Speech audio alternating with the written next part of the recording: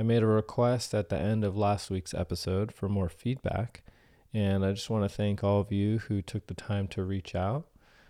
I got a lot of positive feedback, people telling me they really enjoyed the podcast.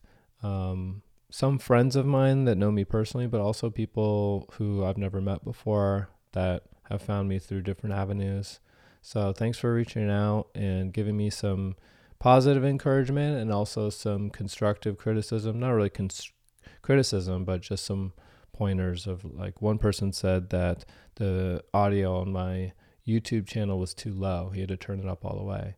Stuff like that's super helpful. So if you guys, anyone else wants to reach out, let me know how I'm doing, if you're really enjoying it, or if there's little things you think could be better, could be improved. Reach out. One of the best ways is just DM me on Instagram at Chronicles of a Psychonaut on Instagram. So thanks for that.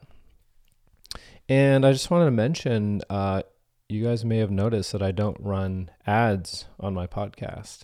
And that's because I find ads to be annoying and I don't want them in my podcast as much as possible. At some point, I may have to figure out a way for the podcast to make money. But at this point, I'm having fun with it as just a hobby. The podcast hosting platforms have an option to automatically monetize your podcast. And what they do is throughout the episode, they'll automatically cut in an ad, which I think is the most annoying thing ever when I'm listening to podcasts. I hate that. So I don't do that. But one friend suggested that I start a Patreon or just an avenue for donations. So I'm going to do that before I release this episode. So I'll put that link in the description.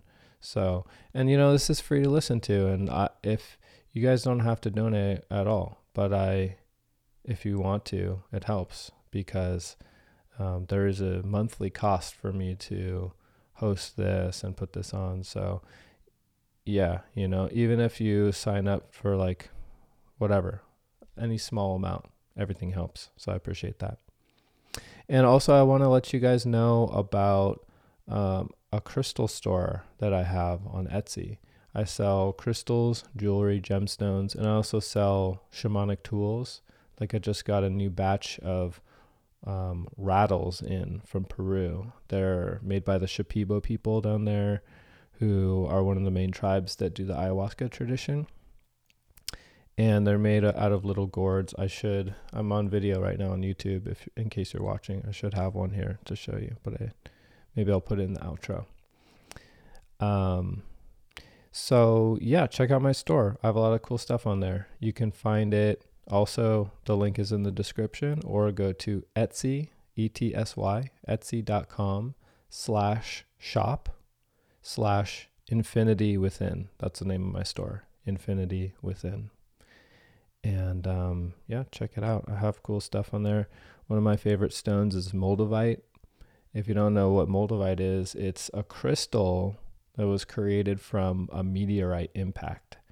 And there's been tens of thousands of meteorites that have hit the earth that we've found evidence for over geologic time, over millions of years, found the craters and evidence for them.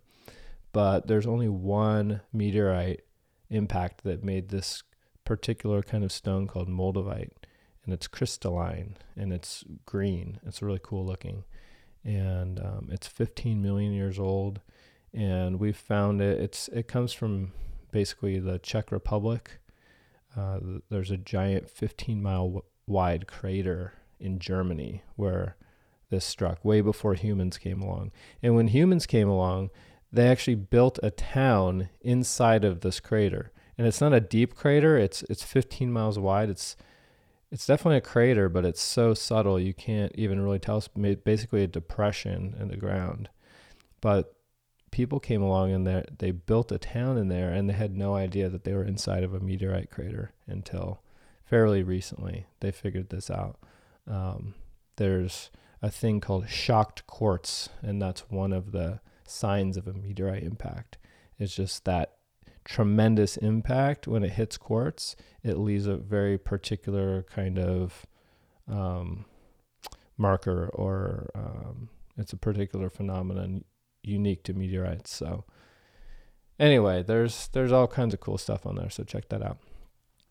So today's episode features a very good friend of mine, Halo Saranko, and we talked about the tantric path. Now, in Western society, most people have heard of Tantra, but what most people think of in Tantra is they think of it as sex. That's Tantra is sex, or Tantra is a deeper sexual practice. And that is one aspect of Tantra. But as Halo will explain to us, Tantra is really more of a path of awakening. And Tantra is about embracing all of the aspects of life and human experience, sexuality being one of them. And I find that Tantra has a beautiful perspective on sexuality, in contrast to a lot of other paths that deny sexuality, religions that deny sexuality or feel shame around it. And Tantra embraces sexuality as an aspect of who we are. And it goes well beyond sexuality into all of the different aspects that we are. And there's many practices that help you deepen into yourself. And so we talk about the tantric path, and we also just talk about happiness and how basically that's what all of us seek. And we all have our ways of trying to be happy. And many of those ways are not successful. Like, for example, we don't like pain. We don't like to feel bad. We don't like to hurt. So what do we do with that? Well, sometimes we try and get away from our pain, or numb to our pain, or hide from our pain. In order to be happy, we're seeking happiness. But it turns out that actually ultimately does not work. It's an ineffective strategy.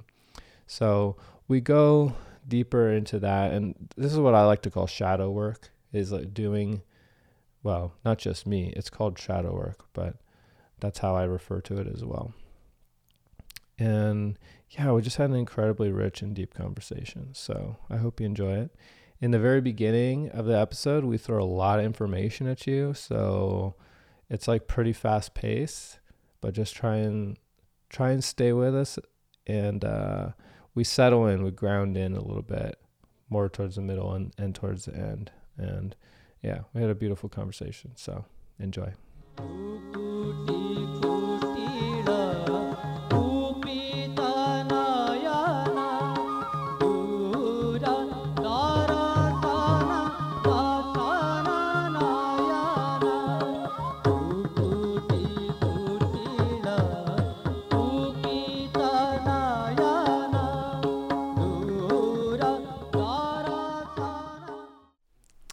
I'm really excited to have you here today, Halo. We've talked about doing an episode for a long time, so thanks for joining me.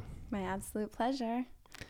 So I wanted to talk to you about Tantra, because this is a path that you've studied extensively, I think more than anyone else that I know. Mm-hmm. And it's such a deep and powerful path, and it's something that seems very misunderstood in the West. I know when most people hear Tantra, they think of sex, and there is a sexual practice associated with Tantra, but it's so much more than that. Mm-hmm. So yeah, I'd love to just, I'm excited to hear your perspective on it. And first off, have you found a way to kind of, as a just preliminary explanation, what is Tantra? I know. How do I put the ocean into a paper cup? You mean? Yeah.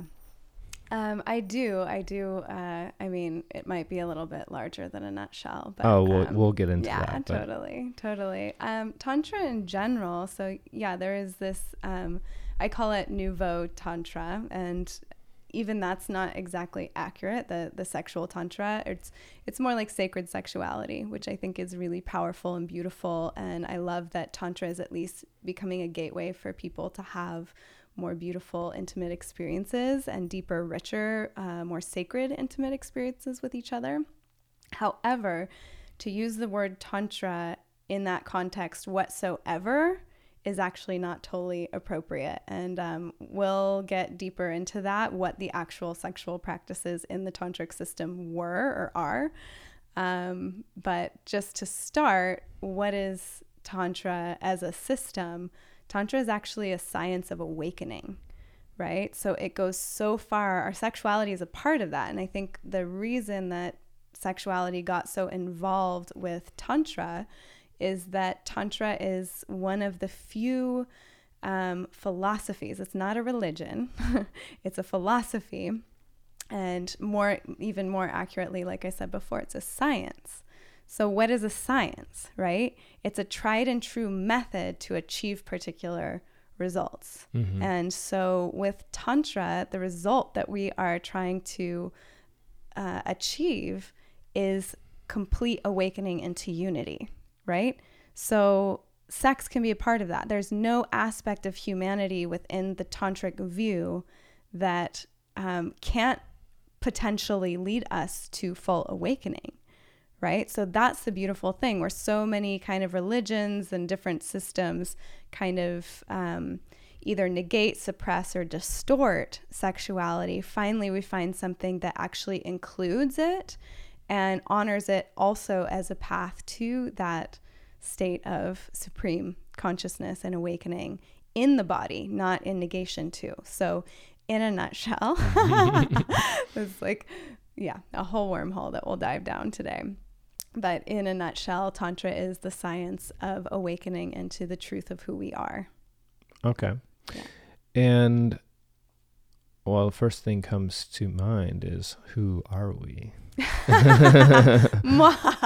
Yes, who are we? Well, and is that something that the tantric path speaks to? Is like, what are we awakening into? Mm-hmm. Yeah, absolutely. I think first I want to say Sure. that just the question, who am I? Without needing an answer, can already lead us to an answer to some degree, right? There's a lot of meditation, especially if we go into a different system that's related to Tantra. If we go into Advaita Vedanta, that's their primary practice, is basically sitting for hours a day, asking yourself the question, who am I? And the goal of this is to get beyond all the masks. So in Tantra, we call it Maya, and it's actually a name of the goddess. So it's not something, the goddess being Shakti, which we'll get more into as we go. Maya means illusion, and it's not necessarily a negative thing, right? It's an expression of the goddess, but she lays all these kind of veils before us, some of them being one of the predominant being our ego, or this I sense. But this I sense comes from being, I am a this. It's based on what we do. It's based on our gender. And so who we are in many spiritual systems, not just in Tantra, when we're trying to look for the true self, we're trying to get beyond all of our ego identifications of who we are mm-hmm. and who others think we are. And the idea is that, we're kind of walking in a hall of mirrors, right? There are all these different expressions and appearances, and we're projecting our own ray into that hall of mirrors, right? And so there's subject and object, there's duality. None of this that we're experiencing could exist without duality, right? Because there has to be a subject and object for there to be an experience. There has to be time and space for there to be a container for us to be experiencing within. So who are we? In any spiritual system, pretty much anyone, some got distorted along the way, but the roots of all spiritual traditions has to do with this innate sense that there's something larger than us here. right? There's something more mysterious, more miraculous, something that can't honestly be contained in words even, which is why Tantra is so flowery and artistic in its expression of this, right? Because words can't really do it justice. But if we are to put it into words, we're trying to find the true self in going beyond duality into like, what's the common thread that unites all things? Well, there's this consciousness, there's this animated witness within us that is aware of all of these things. We can all get into these meditative states where we feel, or even sometimes through use of psychedelics, there's all different ways that we attain this, where we feel how we are interwoven with the entirety of the fabric of creation. So we're basically trying to lens out from like the ego is like, has a very small like view on what is, right? But if we lens way, way, way out and we start to see that we are everything, who we are is actually not limited at all, even though we're in bodies, right? Even though we have a personality. So who are we? I think ultimately remains a question to the true spiritual seeker on whatever path we choose, whether it's Tantra or something else. But the idea is that it's something much, much larger than these little ideas we have. And so the safety net that is that who we think we are, this body, this person who's having this particular life, will die. It's transient. It's just a wave on the crest of the ocean that will become a part of the ocean again, right? How important am I if I'm just like a wave that's going to crest and then be gone, never to be seen again, right? Well, I think that freaks a lot of people out. It freaks a lot of people out. And it is freaky. It's like, whoa, what's really important? And I think that's what's beautiful about these conversations and these traditions. It's like, there's something bigger than that. What do we arise out of and go back into? That's the question, right? Almost all spiritual systems are based on what I call the great mystery, because it's mysterious, this realm that we come into, and it's even more mysterious, the realm that we go into next. And so most of these traditions are trying their sciences of exploring that. And the more we observe nature and the cosmos in which the mystery reveals itself, the more we can start to, and the more, not even the outer aspects, but the more we also go inside and explore the inner space, we start to see patterns and ways things are. And we observe duality, for example, through the sun and the moon, right? There's so many clues within us and outside of us to that larger context, right? And so what we're searching for in who we are is the through line. It's not what comes and goes, the transient. We're trying to find the eternal. And there is an aspect of creation that is the eternal. And in Tantra specifically, we relate that to the deity Shiva, who is the masculine counterpart, although I'll get more into this. And he represents pure consciousness. So yeah, that's like the hardest question to answer. And honestly, if I were a guru, I might have a more flowery way of explaining it, but that's what I got. Yeah. Wow. That's a lot. That was beautiful. There's so many different avenues to go from there. Yeah. I guess let's break that down and let's talk more about duality and unity, because this is something that is very common to spiritual traditions. It's also something that I haven't quite talked about on the podcast yet. So yeah, let's go into it. My favorite subject. Really? Cool. Well, that's what got me into the tantric system. Is this reality of duality. So, yeah, we are living in an experience of duality, right? But I guess, like, I want to break it down even further because, well, people who are involved in spirituality may be familiar with this concept of duality and unity or the archetypes of such. But I know a lot of people maybe aren't, or maybe they've heard of it on the periphery of them. Right. And so, I mean, it's kind of self-explanatory in a way. Like duality are basically the poles, like masculine and feminine. They're opposites. And I mean, I feel very drawn to the Taoist path, and Taoism is about the middle road.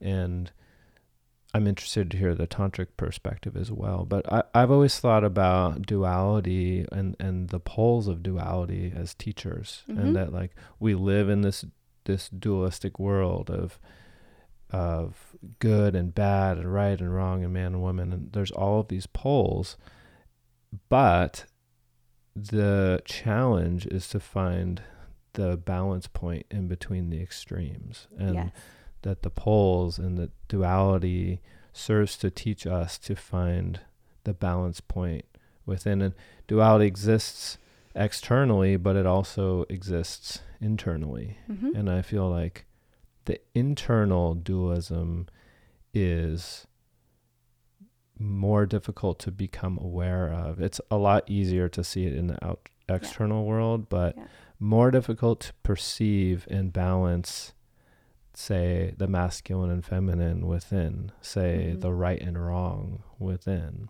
and to really assess and get a sense of where am I with that, you know, like at least when you're still in the I phase of things, like, you know, when I'm just sitting and meditating and doing my practice, just getting a sense of where am I and how can I bring aspects of myself into greater balance. Yeah, absolutely. So in both I guess what I feel is that within Tantra and in the Taoist path, you know, there's the yin yang symbol, for example. It very clearly portrays duality. And yet, if you take the symbol of the yin and yang, which is not a static symbol, and you spin it, all of a sudden it blurs. Duality blurs into one, you know? So it's the same in the tantric system. Kind of the example of that symbol would be the Sri Yantra, is the one people are most familiar with. And that is 5 downward facing triangles representing the feminine principle, and 4 upward facing triangles representing the masculine principle. And they are creating this big web of what is. Essentially, everything can be explained within the symbol of the yin and yang. Everything can be explained within the symbol of the Sri Yantra, right? It's here's what's so important about duality. And I think so as we go in these paths, it's like we want to transcend duality. I think more than transcend it, we want to alchemize it. We want to use duality. So that's what these systems do, both the Tao and the Tantra. They use duality as a gateway into unity, into that middle path, right? They're like signposts on the road that inform you. Yeah, and they're the two forces that we work with. I mean, we directly work with, in the tantric system, it's called Purusha and Prakriti. And Purusha represents that pure consciousness, right? So that unchanging, what is it that's actually looking out of these eyes, right? What's actually looking out of those eyes? It's the same thing, according to Tantra, right? It's the same, just pure consciousness before it starts to have these layers of masks and personality. They call those the koshas, the different bodies. So there are 5 koshas in the system. You know, our first is the body, the Annamaya kosha, right? So this is our first place of identity, right? Physical body. So these are sheaths that we wear around that pure consciousness that's inside of ourselves, right? So the first is the Annamaya kosha. Then we have the Pranamaya kosha, which is the energy that flows in and around our body, right? So that's the next thing. Like all of our energy is flowing a little bit differently. We have different experiences because of that. Then we have the Manomaya Kosha, which is the mind. So now our mind brings even more differentiation. This is where our ego comes in, right? So first, we all have a different body. We all have different energetic flows within that body and outside that body. We all have, you know, the personality is probably the biggest thing. Now we're in the mind, right? Then we have the Vijnanamaya Kosha, which is the wisdom. So like our intuition. So we're getting closer and closer, right? So the Annamaya Kosha, the body, is the densest part of us, right? So we're getting more and more subtle as we go, which means we're getting closer and closer to that indwelling consciousness, indwelling and out, like everywhere dwelling, omnipresent, omnipotent, omni-everything. So from the Vijnanamaya Kosha, which is like the realms of intuition, our higher self, like if you've ever been in one of those situations where your mind is like, and your higher self, like all of a sudden there's this other part of you that's kind of like, that's interesting that you're doing this right now. Like, I wonder what's going on for you, right? Have you ever had that experience? That's the Vijnanamaya Kosha coming in, this like higher self, but it's still a differentiated self, right? And so then from that, we go into the Anandamaya Kosha, and this is the bliss body. And so this is our first, when I talk about bliss, I'm not talking about sexual, you know, pleasure, indulgent through the body pleasure. Right. I'm talking about something way, way, way larger. So when we tap into our Anandamaya Kosha, our bliss body, this is like we are now in union. It's no longer a sexual union. You know, the draw of sex, I'm bringing it back to that angle on Tantra. The draw of sex is that as a woman, like I am hungry for the masculine, or it could be the same sex, but either way there's a polar play happening, right? So I'm hungry for opposite, right? To complete. Now what happens when we activate the bliss body is that something so much larger, something already complete, like downloads into us. It's like this wave of bliss nectar on the journey of awakening, which I'll talk about what that looks like as we go. And all of a sudden we feel it's like there's kind of a death. You know, I've had experiences of this, but I'm not an awakened being. I'm still working through my layers, but I've been studying this science.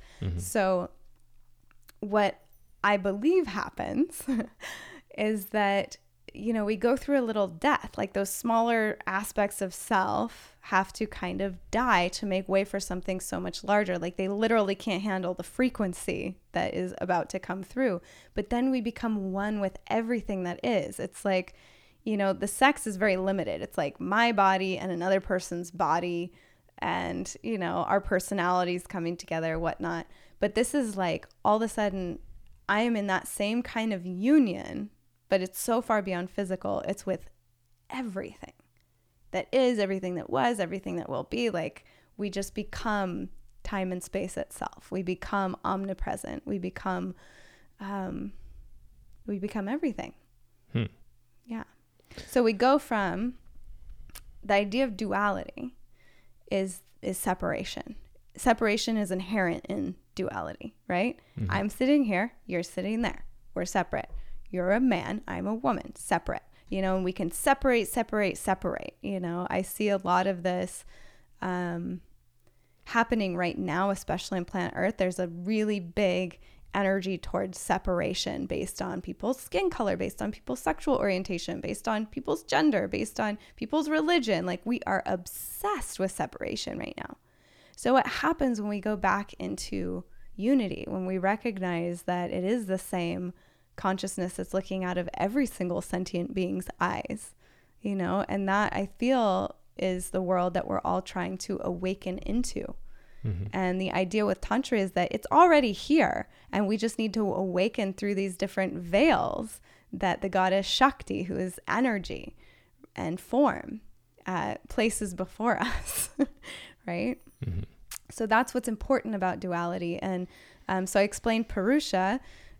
Speaking of Shakti, I want to go a little bit into what Prakriti is. So Prakriti is now the feminine principle. Well, before we go on, so I want to, I guess, like, I'm just thinking, like, for some people, this is probably like so foreign, you know? Absolutely. And also, like, I want to acknowledge too that there are a lot of these similar or same concepts in New Age culture. And like, I want to make sure that we really differentiate between this system of Tantra that you're talking about, which is like ancient, like one of the oldest traditions known, if not the oldest, correct? One of the oldest, for sure. One of the oldest, thousands of years old. Very old. And New Age culture is pretty new. And I just want to differentiate between like some of these concepts like duality and unity, and this idea that like we are all one, and there's this consciousness that is looking through your eyes and through my eyes, and that's the same. And that's the deeper meaning of the word namaste. Is that it is that consciousness in me recognizes that consciousness in you. It's an acknowledgement of the unity of beingness that you and I are, and that all of us belong to. And that's an incredibly deep and powerful concept. And these concepts can be thrown around in such a frivolous manner that they can sort of lose that depth. And I mean, like we're just talking about people's idea of the concept of Tantra and how it's just about sex, or people's idea of yoga and just going and doing a vinyasa class and, oh, you're doing yoga. But I think there's a missing link between some of the words of these concepts and the words that people speak about them, or even the thoughts they think about them, and then the deeper understanding. So I just want to, like, before we go on, I just want to acknowledge that too, that like we're talking about unity, we're talking about this oneness, but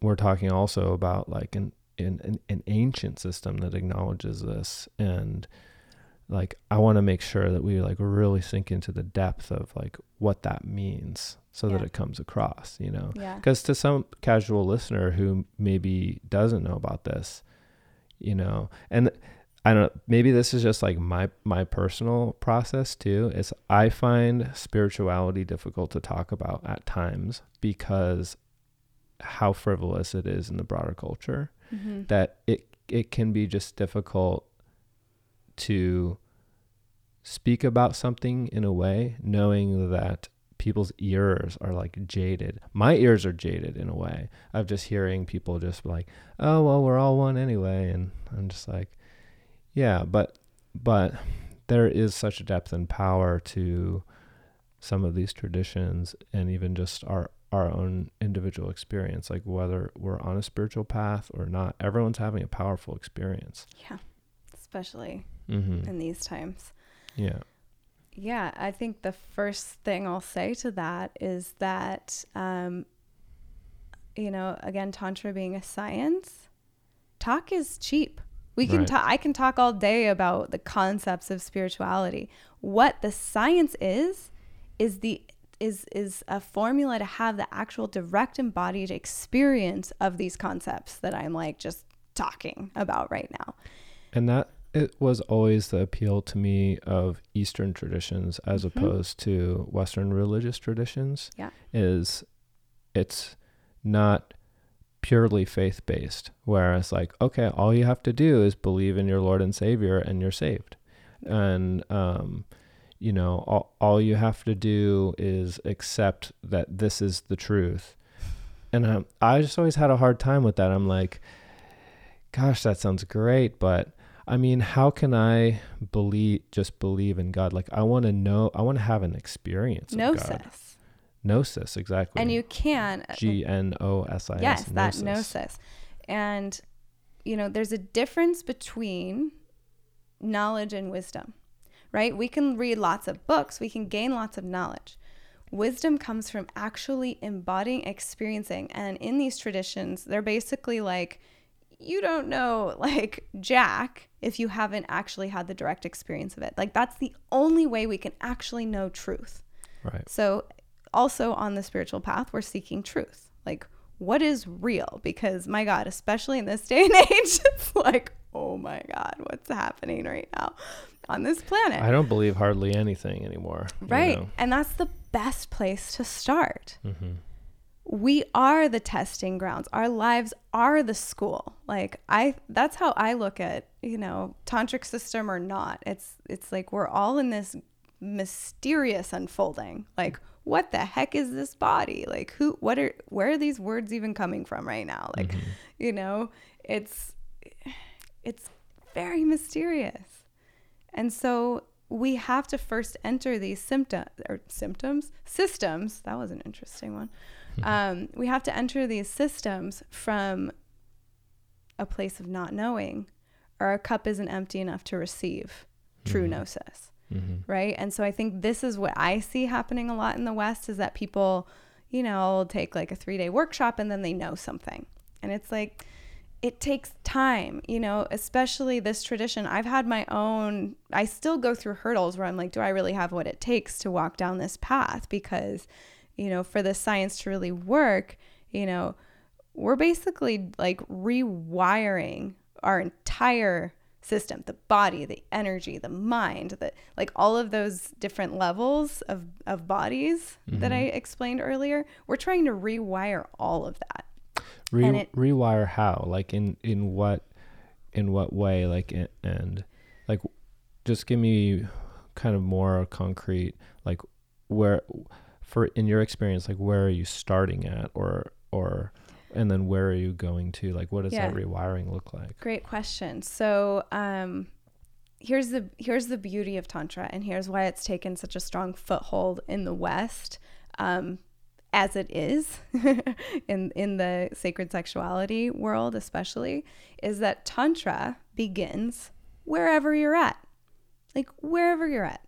Whatever you're coming into, that's where you begin. That's what's so beautiful about this system, is it's not, I want to speak a little bit, I want to go back to some of the stuff you were saying about Western religions. And I don't believe, personally in my studies, I don't believe any religions actually started from the place of, you need to just trust in God. Even Christianity started with like, know thyself, like understand who you actually are, and Jesus was an example. He was a living example. That's how, in the tantric system, a guru initiates a disciple simply by being. They're not like talking like I am right now. It's like they're transmitting. There's a difference in learning when we have someone talking at us than when we have someone transmitting the actual results of, like, that word again, gnosis. There's something that I feel when I'm I've never necessarily been in the presence of a guru per se, but I went to see Adyashanti speak in Santa Cruz years ago. And I've just been around people who have cultivated themselves spiritually. They've spent a lot of time in the personal growth process, a lot of time meditating. And there's something about these people that I feel. There's a feeling, an experience of them. And they speak words, like he sat up and Adyashanti did spoke for however long, hour and a half. But really, there was like a palpable experience of him that was much more. And those words hit you deeper than, right? Right. And that's the difference between, somebody else could have, like, let's say they recorded his talk. Somebody else could have memorized that talk and gone up and said the exact same words, but not been transmitting it from that place of like knowingness and wisdom, and it wouldn't carry the same impact, at least for me. Like, that's something that I always look for, and is that feeling. It's hard to describe too, like, what is that feeling? That's not something I can necessarily put into words, but I know that they're speaking from like an integrated place of wisdom, and it's not just these words and concepts that sound good and that are appealing to people. Yeah. And it's also like the way that these people speak, it's not like, it kind of flows out of them in a way. Like there isn't a lot of mind and analysis. It's just like they open and then they share these things. Is the best way I can kind of describe that. Absolutely. But then you're also talking about a transmission, which can happen wordlessly as well. It can happen with words. It can happen without words. But what you're speaking of is exactly what I'm talking about, right? And that feeling that you're mentioning, I refer to as ringing the bell. Like when something resonates for me, you know, it's like, I'm not just going to take anything anyone says. Right. If it strikes a chord deep in my being as truth, like I feel like my truth meter is this little internal bell. And if something rings the bell, like I feel like there's a feeling, there's like a resonance. What is resonance? If you've ever played a singing bowl, it's like, wah, wah, you know, like that kind of radiates out inside of me when someone speaks truth, or I have a direct experience while I'm listening to them of what they're speaking of. So this is how you know a true master. Yeah. And I've found that for me, I had to undergo a process of calibrating that truth meter. Yes. Because basically our culture, American culture, Western culture, is incredibly mind-based. And I mean, we really don't even acknowledge intuition. We don't acknowledge the pranic body or energy body. We're still kind of operating off of this Newtonian mechanistic view of that we're these flesh bags, and you know, that there's this random mechanistic operation to the world. There isn't an acknowledgement of the greater, those more subtle realms and levels, which I feel, well, I know because I've experienced them. Like when I talk about them, and sometimes through psychedelic experience, spoken about that on this podcast before, but also not necessary. Those are not necessary. Like psychedelics are a tool. They can open that experience to a person for a limited time, but really, like, those experiences are not hallucinations associated with those plants. Like, those are real experiences of consciousness that can be achieved without any, external drug or plant or anything. Right. And they can be achieved through cultivation with the help of some of these ancient traditions that, like, people figured this out. They figured out these specific methods of, like, if you want to get deeper into yourself, if you want to awaken, you want to access the greater spheres of yourself and expand your consciousness of your awareness into these greater levels of yourself. This is the way that it can be done. Mm-hmm. Yeah. So these maps are tried and true, right? Like, there have been many awakened masters that have come out of the tantric system. It's a miraculous system. It's also very deep, very rich, very complex, very difficult. Like, most Westerners don't actually have we're used to a society now where it's like, I want what I want, when I want it, how I want it. And I don't want to have to work too hard for it. Like, we're all about convenience and we're all about quick fixes. And so there's a rewiring that has to happen when we enter into these ancient systems, because these were not that. This was developed way back when things were moved a lot slower and where people were more connected to nature still, because they had to be, survival depended on it. And, without so much external noise, they were able to really be with the energies within. That's what the science of Tantra arose out of, right? Being aware of like, for instance, our sexual energy, how it naturally flows in the body, how it kind of draws us through life, that energy of desire, and how if we choose to harness that and kind of draw it inward and upward, so to speak, we can also all of a sudden use that same energy that we could use for procreation for awakening, right? Mm-hmm. Wow, that's amazing. And so now we still, in this day and age, have these maps, but it's few and far between the people that actually have the discipline and the devotion to really step into this system, to really understand it. I mean, I've been studying for a decade now, and I still feel like I'm like tippy-toeing, because I now understand and I see what it takes. And even for me, I'm committed to the path, and I'm taking my time with it, because I'm like, okay, once I go a certain level, I'm fully committed. And when you're doing some of these sciences, there's actual internal/external rites that you are performing, and you might have to do it for 40 days, 2 hours a day.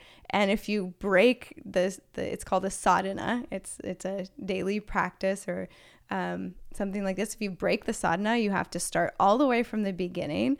If you're not overseen by somebody who really understands, like, things could go wrong because you're working with really powerful energies. I mean, it's deep stuff, right? Yeah. And what I always say, I'm kind of tangenting here, but what I always say about the sexual tantra and, like I said, sexual energy, sex itself is included in specifically the left-hand path of Tantra. There's more than two paths, but you can categorize them in right-handed Tantra or left-handed Tantra. In India, they eat with the right hand, so they nourish the body with the right hand, and they wipe their bottoms with their left hand.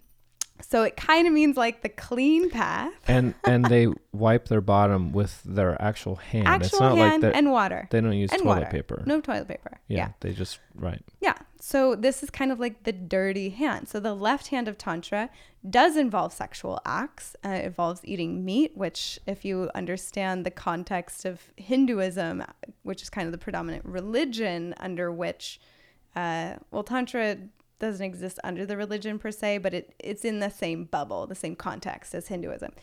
Like, real deal Hindus are vegetarian, right? So if you're on the right hand path of Tantra, you're not going to be having sex. You're going to be most of them who are hardcore on that path, no, they're celibate, right? There's do they not marry then? Like, not usually, they're on a spiritual path, but it'll be very much like more of a spiritual based marriage, something like that. So, but they don't eat meat. They don't do alcohol. The left hand path. I've been in ceremonies in tantric temples in India where they had a bottle of whiskey, and between the two priests who are doing the puja is like the ceremony, right? And it can go on for hours, and they're doing offerings and they're chanting mantras to the deity, right? So Tantra also involves a lot of deities, such as Shiva and Shakti, but lots of like different expressions of Shiva and Shakti, the god and goddess, masculine, feminine principle. And throughout the puja, this bottle of whiskey is gone. Like, they're, chanting, Namaha or Swaha, taking a shot, and pretty soon there's no more alcohol. So the same temple, they still practice animal sacrifice. So there's like things. So when we talk about sex being involved, like actual sex being involved in Tantra, the ancient traditional system, it wasn't a romantic thing. It was two people. I'll explain what the ritual would have looked like. And there are people who still, but it's had to go really underground because of all the distortion, right?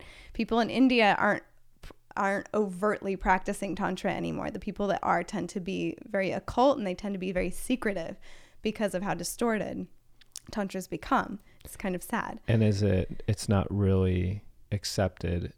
I mean, is it kind of taboo in India? Yeah, it's become taboo because of the sexuality. So most people started going into Tantra because of the sex. It was a spiritual context that allowed them to have sex. Or they went into it for what's called siddhis or gifts. And so people can use the science of Tantra for the betterment and upliftment of self and other, or, you know, because it's a science, like there started being a lot of like kind of black magic-y stuff happening, right? You do the puja a certain way, like to the point, I'm just gonna go there, where they're doing pujas with dead human bodies, and it's like, I mean, Tantra is like so vast. When we put it in the little bubble of the Western Neo-Tantra, we're missing half the like wild system. Kind of similar to like ayahuasca. Yeah, there's like a whole dark side to it. Everything's included. There is a whole dark side to it. Right. Can be. Sure. Well, it's full spectrum. It's full spectrum. This is what I mean. Everything's included in Tantra.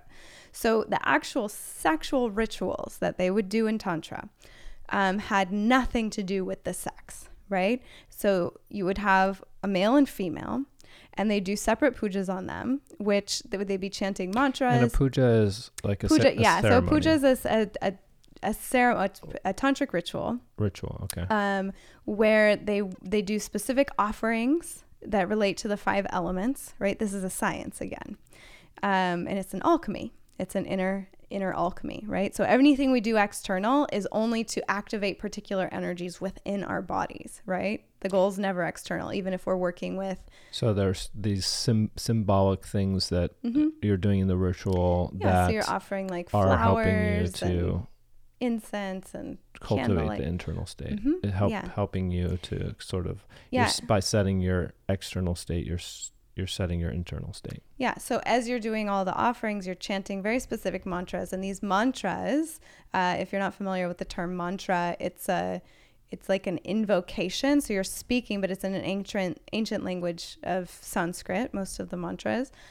Some of them are called bija mantras, which means it's a seed mantra, which means within one little syllable contains this whole energy of a particular deity. And I want to talk a little bit about deity in Tantra too, because it's not just like, I'm Shakti and you're Shiva. You know, it's these deities actually represent, they are gods and goddesses, but they represent specific aspects of creation. So when I'm worshiping Shiva, for instance, what I'm really trying to get to is that pure consciousness I was speaking of before. Right? Because that's what Shiva represents. Yeah, that's what he represents. That's the energy of Shiva. Now, why? Well, I want to talk a little bit, like before we go beyond that. Yeah. Because like in Hinduism, it seems that all of these deities, and maybe this is where you're going, these deities are representative of certain energetics or they're archetypes, basically. They're archetypes. And exactly. Like, I think in the West, when we label Hinduism as a polytheistic religion, right? Like meaning many gods. And, this is the god of this. This is the god of this. Yep. And I know very little about Hinduism, so correct me if I'm wrong, but it seems to me that within that system, like we're missing something from the outside by saying it's this polytheistic religion, that actually that they're not necessarily these like gods, but these archetypes and symbols of a universal energetic which exists within and without oneself, in the external and in the internal. And so by like worshiping the god Shiva, it's different than maybe how God is worshipped in Western tradition. Very different. Yeah. And it's more of like an acknowledgement of maybe not universal, but like eternal, an aspect of eternity, or an aspect of the divine consciousness that exists. And it's not necessarily like an external worship of like separation of like, I'm worshiping Shiva and Shiva is not me, but it's like coming into unity or coming into alignment with that energetic that Shiva represents. Right. There's a mantra, Shivoham. I am Shiva. We chant that over and over and over again, right? Until we have the direct gnosis that we are Shiva. And that's so different than the way that Western religions do things. Yeah. And it's so misunderstood too. I feel like there's so many things that are misunderstood about Eastern traditions. All of them. just because of the Western paradigm and how we treat spirituality or religion. We think about it in such a different way that it can be even difficult to understand just a different way of seeing it. Yeah, absolutely. And you said that very eloquently, basically, how you explain that whole process and what deity is. So I want to expound on that even further. Please. That the reason that they, I don't know if this is quite the right word, but anthropomorphize these energies into deities, like made them human relatable, is because if we're thinking of a concept like supreme consciousness, then it stays kind of unattainable. Mm-hmm. And this is something that the Western religions, they're all about unattainability because then they have control over you. Mm-hmm. Whereas in the East, it's like, all of a sudden we have Shiva. I can have a relationship with Shiva, right? Mm-hmm. Like I can be his beloved. And so this is another fun thing we play with in Tantra, is that we get to have a different relationship. So we could look at Shiva as our beloved. We could look at him as our father. We could look at him as like our guru, master yogi, and each of those is going to if I look at him from one of those lenses versus another, it's going to be a very different relationship. Simultaneously, Shakti, his consort, the feminine principle, Devi, the goddess, right? Mm-hmm. She can be the mother. She could be the beloved also. She could be, anything. Like we all of a sudden can have these different relationships, and all of a sudden we can feel close, right? To these energies, right? We can offer ourselves to them. And this is, it's a part of the science, right? To become, it's like, what if we worship this energy so much that all of a sudden one day we become it? Mm-hmm. And so this I'm going to use as a segue to complete about the traditional tantric rituals with sex, mm-hmm. because that's what would happen is you would instill by pujaris or pujarinis. These are people who perform pujas. So they'd have their subjects, which would be like usually it would be a man and a woman. And they would instill the deities into these beings, right? So in the kind of more neo-tantra school I studied at, we would do something called transfiguration, where you would sit, men and women would sit facing each other, and we'd like kind of soften our awareness and kind of diffuse our gaze, soften the gaze until the man would become Shiva. Like the women would view the man as Shiva, the man would transmit the energy of Shiva. Then likewise, the woman would transmit Shakti and the man would view her as Shakti, right? So this transfiguration. Now that's like the simple way to do it. The way that they would do it traditionally is they'd be chanting all these mantras until that couple would have the direct experience of being deity. So by the time they came into sexual union, which was symbolic, it wasn't about the sex. This was symbolic. And then the pujaris would be doing puja or making offerings to them as Shiva and Shakti in sexual union, which means duality coming into that sweet merger of union. When you say it's symbolic, like, are they not actually having sex? No, they would be actually. This left hand again. So this is called a Maituna ritual. Uh-huh. Maituna being sexual union. So they would actually be coming together. So but these people were no longer like Harry and Sally's. They were now Shiva and Shakti, but for reals. Like the energy would be activated in a way, and either they could do that for themselves or they would have people, these pujarinis and doing it for them. Do you know, are Harry and Sally? I don't know. That's what came out. Are they like? Are they still there, like those personalities, and or have they been completely replaced by the Shiva and Shakti energy? Is it in addition to, like, do they still have their kind of? Do you know? So, one of the greatest gifts in my life was a pilgrimage I made to India, to a very specific place and teacher where I got to have a direct experience, not of a Maituna ritual, but of a solo ritual where I basically had the puja done on me. And it was one of the most profound experiences of my life. And Halo left the building and something much greater came through. And so from that experience, I kind of had a huge download of what the actual Maituna rituals were like. And from my experience, no.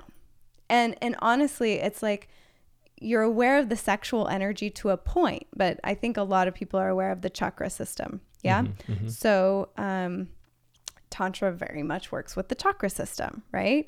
So we have our lower chakras and then we have our higher chakras, and the energy gets more and more subtle as they go up the chakras, right? So while the energy is still in the lower chakras, we have sexual pleasure. And it is that so here's one of the key points I wanted to get to. The sexual energy is the important piece. It's not the sex. It's not about having great sex.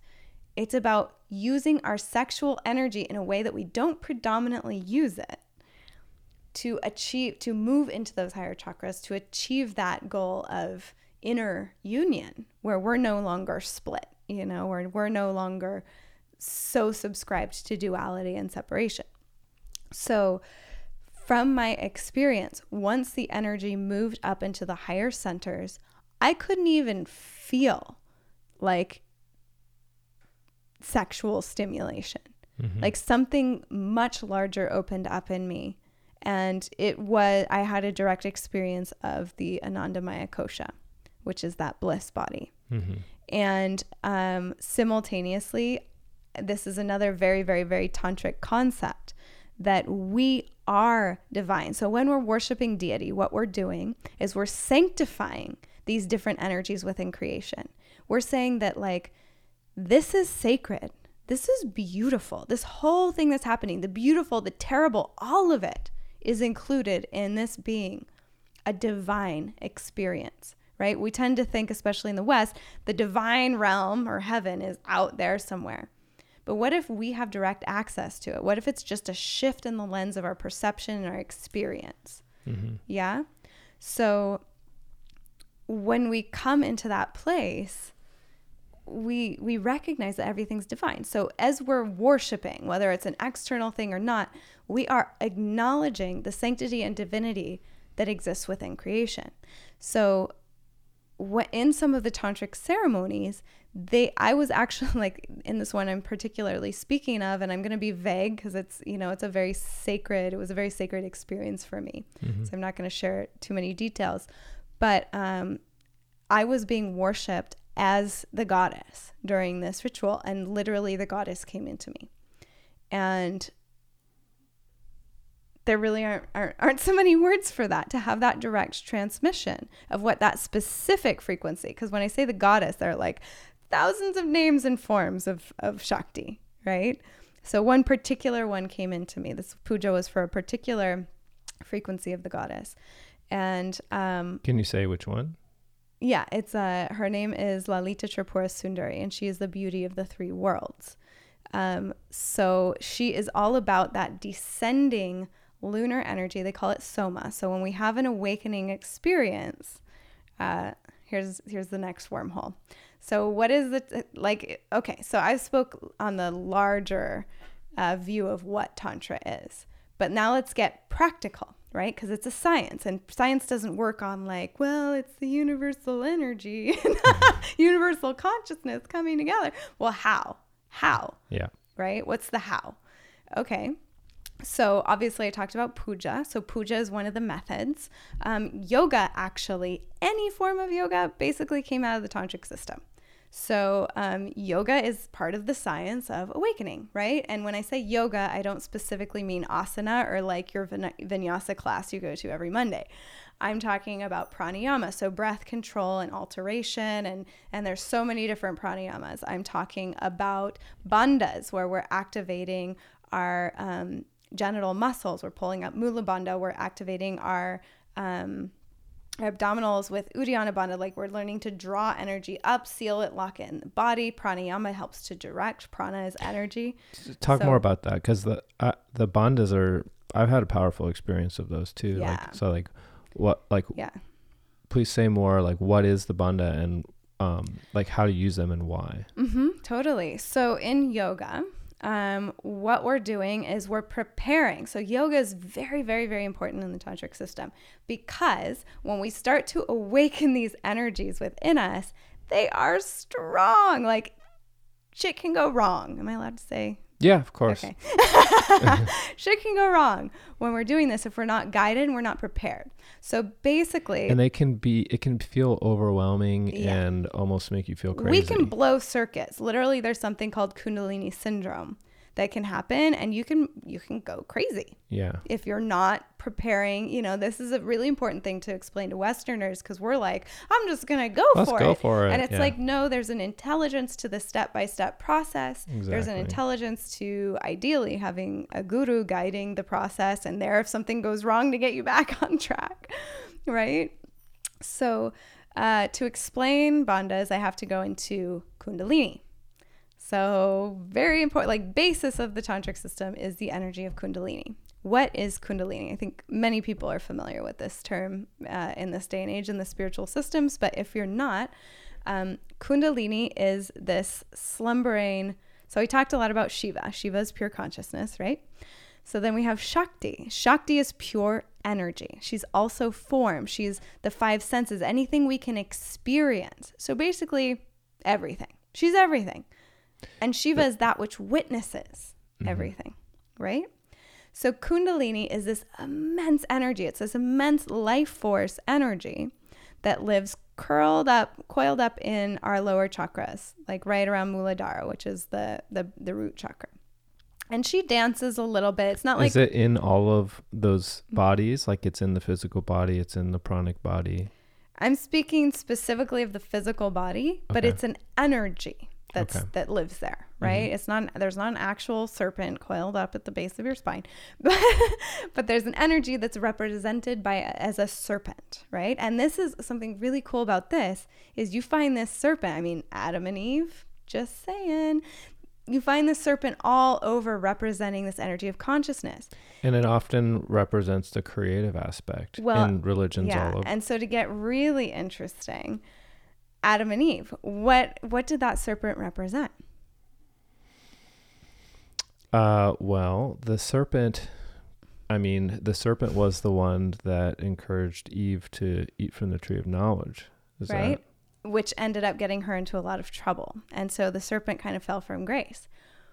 Well, what happens when that serpent, is made wrong? A force that lives inside of us that literally leads us to the tree of knowledge, gnosis of who we are. When all of a sudden that becomes sinful, when we're cut off from that, now you have complete control over humanity. So there was a design in that story, I believe. And we approach it differently in this tradition. We say that serpent is going to take us where we need to go, where we have a direct connection with the divine without any intermediary. The Christian faith nowadays is all about the intermediary. I have to go and confess my sins. If I'm a sexual being, I'm born from sin automatically. All of a sudden, there's no way I can directly connect to source myself. Right? I have to go to church. I have to have a pastor. God is out there. Yeah. Exactly. Not in here. In Tantra, we can only, even if we have a guru, the guru is just there, like a true guru will never try to have power over a disciple. A true guru will help that disciple become their own guru, will help that disciple awaken on their own in themselves, right? And so... So with Kundalini, this is our direct access, right? But usually Kundalini is just dancing between our lower two chakras. It's not completely asleep. It's like, but it hangs out in the lower realms, right? Which is why... What might that experience feel like? It's like what we're experiencing on planet Earth right now. But I mean, just for the average person who, goes about, they don't think about any of this. We're driven by survival and sex and food and. But by saying that energy oscillates between the first two chakras, you're meaning that basically that's where people's primary consciousness is survival and sexuality. Myself included. Most of us are operating from like our first two chakras, right? Which have to do with survival, have to do with security, have to do with sexuality, have to do with emotions, have to do with ego, right? So as we move up in the chakras, we start to transcend our ego. So through yoga, and this is where I'm getting into the bandhas, because the bandhas very specifically work with Kundalini, right? So does pranayama, all of yoga, actually. It's not real yoga if you're not working with Kundalini. Is Kundalini like the primary energy, or it's just an energy? It's primary. Okay. So I want to get into that because, so here's the fun thing. So we have three main, they're called nadis, or energy channels in the bodies. And this is another thing that the Egyptians were working with this, the Taoists were working with this, like so many different traditions back in a day that there wasn't internet, right? They were all coming up with the same maps. So to me, that's like, there is something to this. So on, obviously we have our spine. That's the central channel. And that's the pathway that Kundalini takes as she awakens and rises. On the right side, we have the Pingala Nadi. Pingala represents the solar energy. So now we're in duality, right? So we have solar masculine energy, right side. And then on the left side, we have Ida Nadi, which is the lunar feminine energy. So we can control these nadis with this split nostril pranayama, right? I can balance the energy of the nadis. So the idea... What again was the nadi? The nadi is like... Nadi is an energy. It's like a meridian. In the Chinese system, it's an energy pathway. Okay. But these nadis that go on the sides of the bodies, what do? So we got our spine, we got our chakras. They go like this. So and for people who are just listening, that you're making like a crisscrossing. They do like a crisscrossing. Like a DNA and then they almost. meet at the pineal gland, third eye. Yeah. So when we have an awakening, it's because Ida and Pingala are balancing, coming together, and all of a sudden we have this spiritual awakening. They start together at the base of the spine. Base of the spine with where the Kundalini is. And then they go to the left and the right of the central channel. Yeah. And then they come together again at each of the chakra points. And then they go back and forth like that, and then they meet. They can. Sometimes energy can run up and down, but a lot of times it's doing this oscillation. So again, this goes back to what we were talking about in the beginning, where it's like through duality, we're heading towards unity. So they say, so then Sushumna, which is the central channel, the spine that the Kundalini is in, Sushumna is beyond duality. Once we have that awakening, it's like we're done. We're not subscribing to duality anymore. And when I say that, we're no longer seeing, like, if I'm looking at Finch, I'm not seeing Finch, I'm seeing like the divine. Right? So it's not like I don't still perceive things out here, but all of a sudden I see the divine nature in everything, right? The veils lift and I see things as they really are. We have so many veils of perception, as I was speaking of earlier. So the goal of yoga is to balance, or tantra, both, same but different, is to balance Ida and Pingala Nadi. So that then it's supposedly once they balance, Ida and Pingala are the solar and lunar energy in the body. So let's take Hatha yoga, for instance. Hatha means lunar solar, right? So we're balancing through that whole system of yoga, Tantra yoga. We are balancing the lunar and solar energies in the body. The goal of that is that once they balance, right? Because before then, just like in the Tao, we're oscillating between too much yin, too much yang, like not enough yin, we're oscillating, and we're attempting to walk that middle path.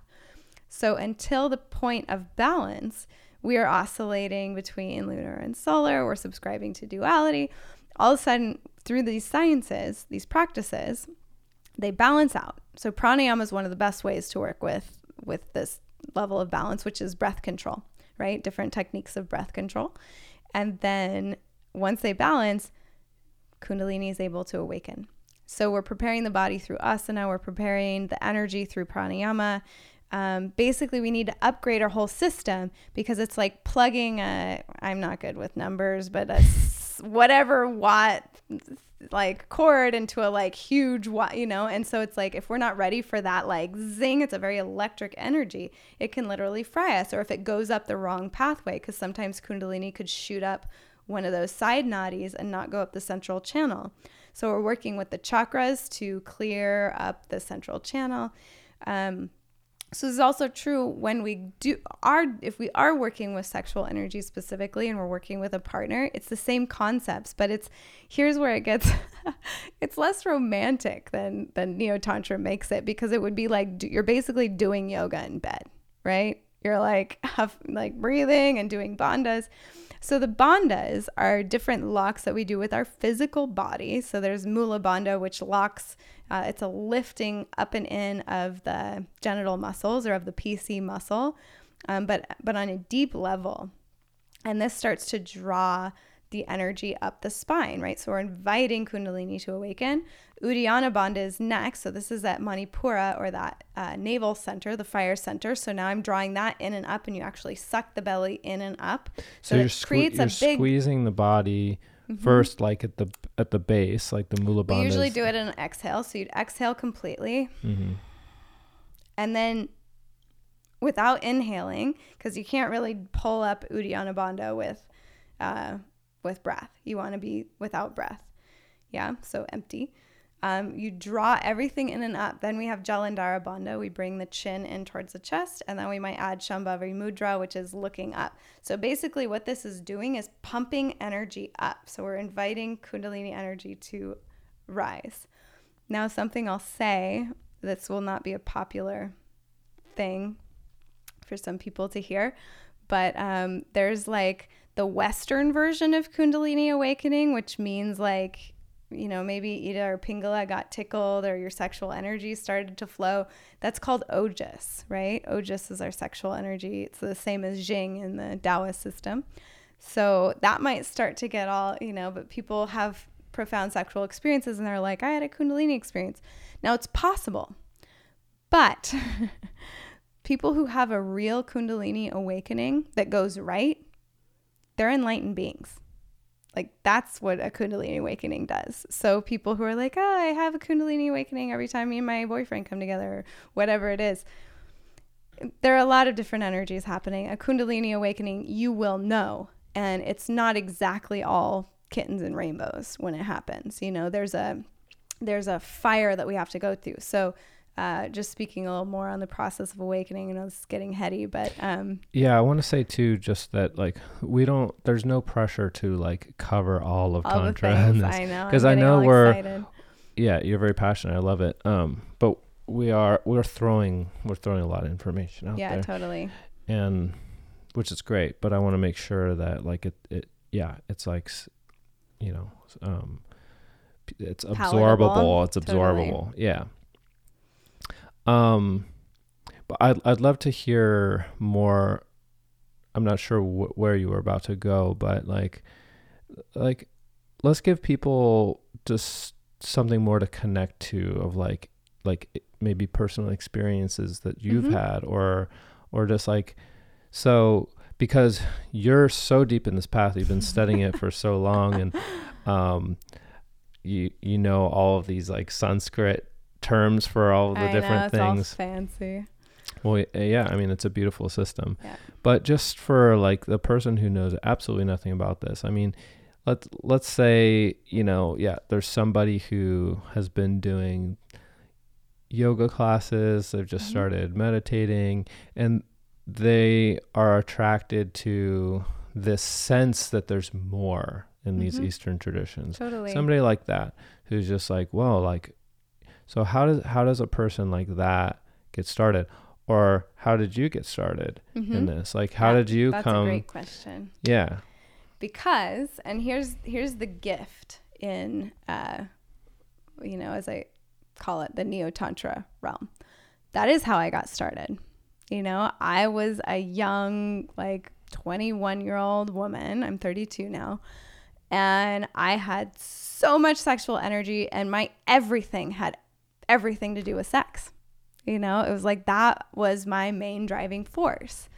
And, you know, but not just sex, like I was very spiritual. I wanted like really deep intimacy and like profound connections.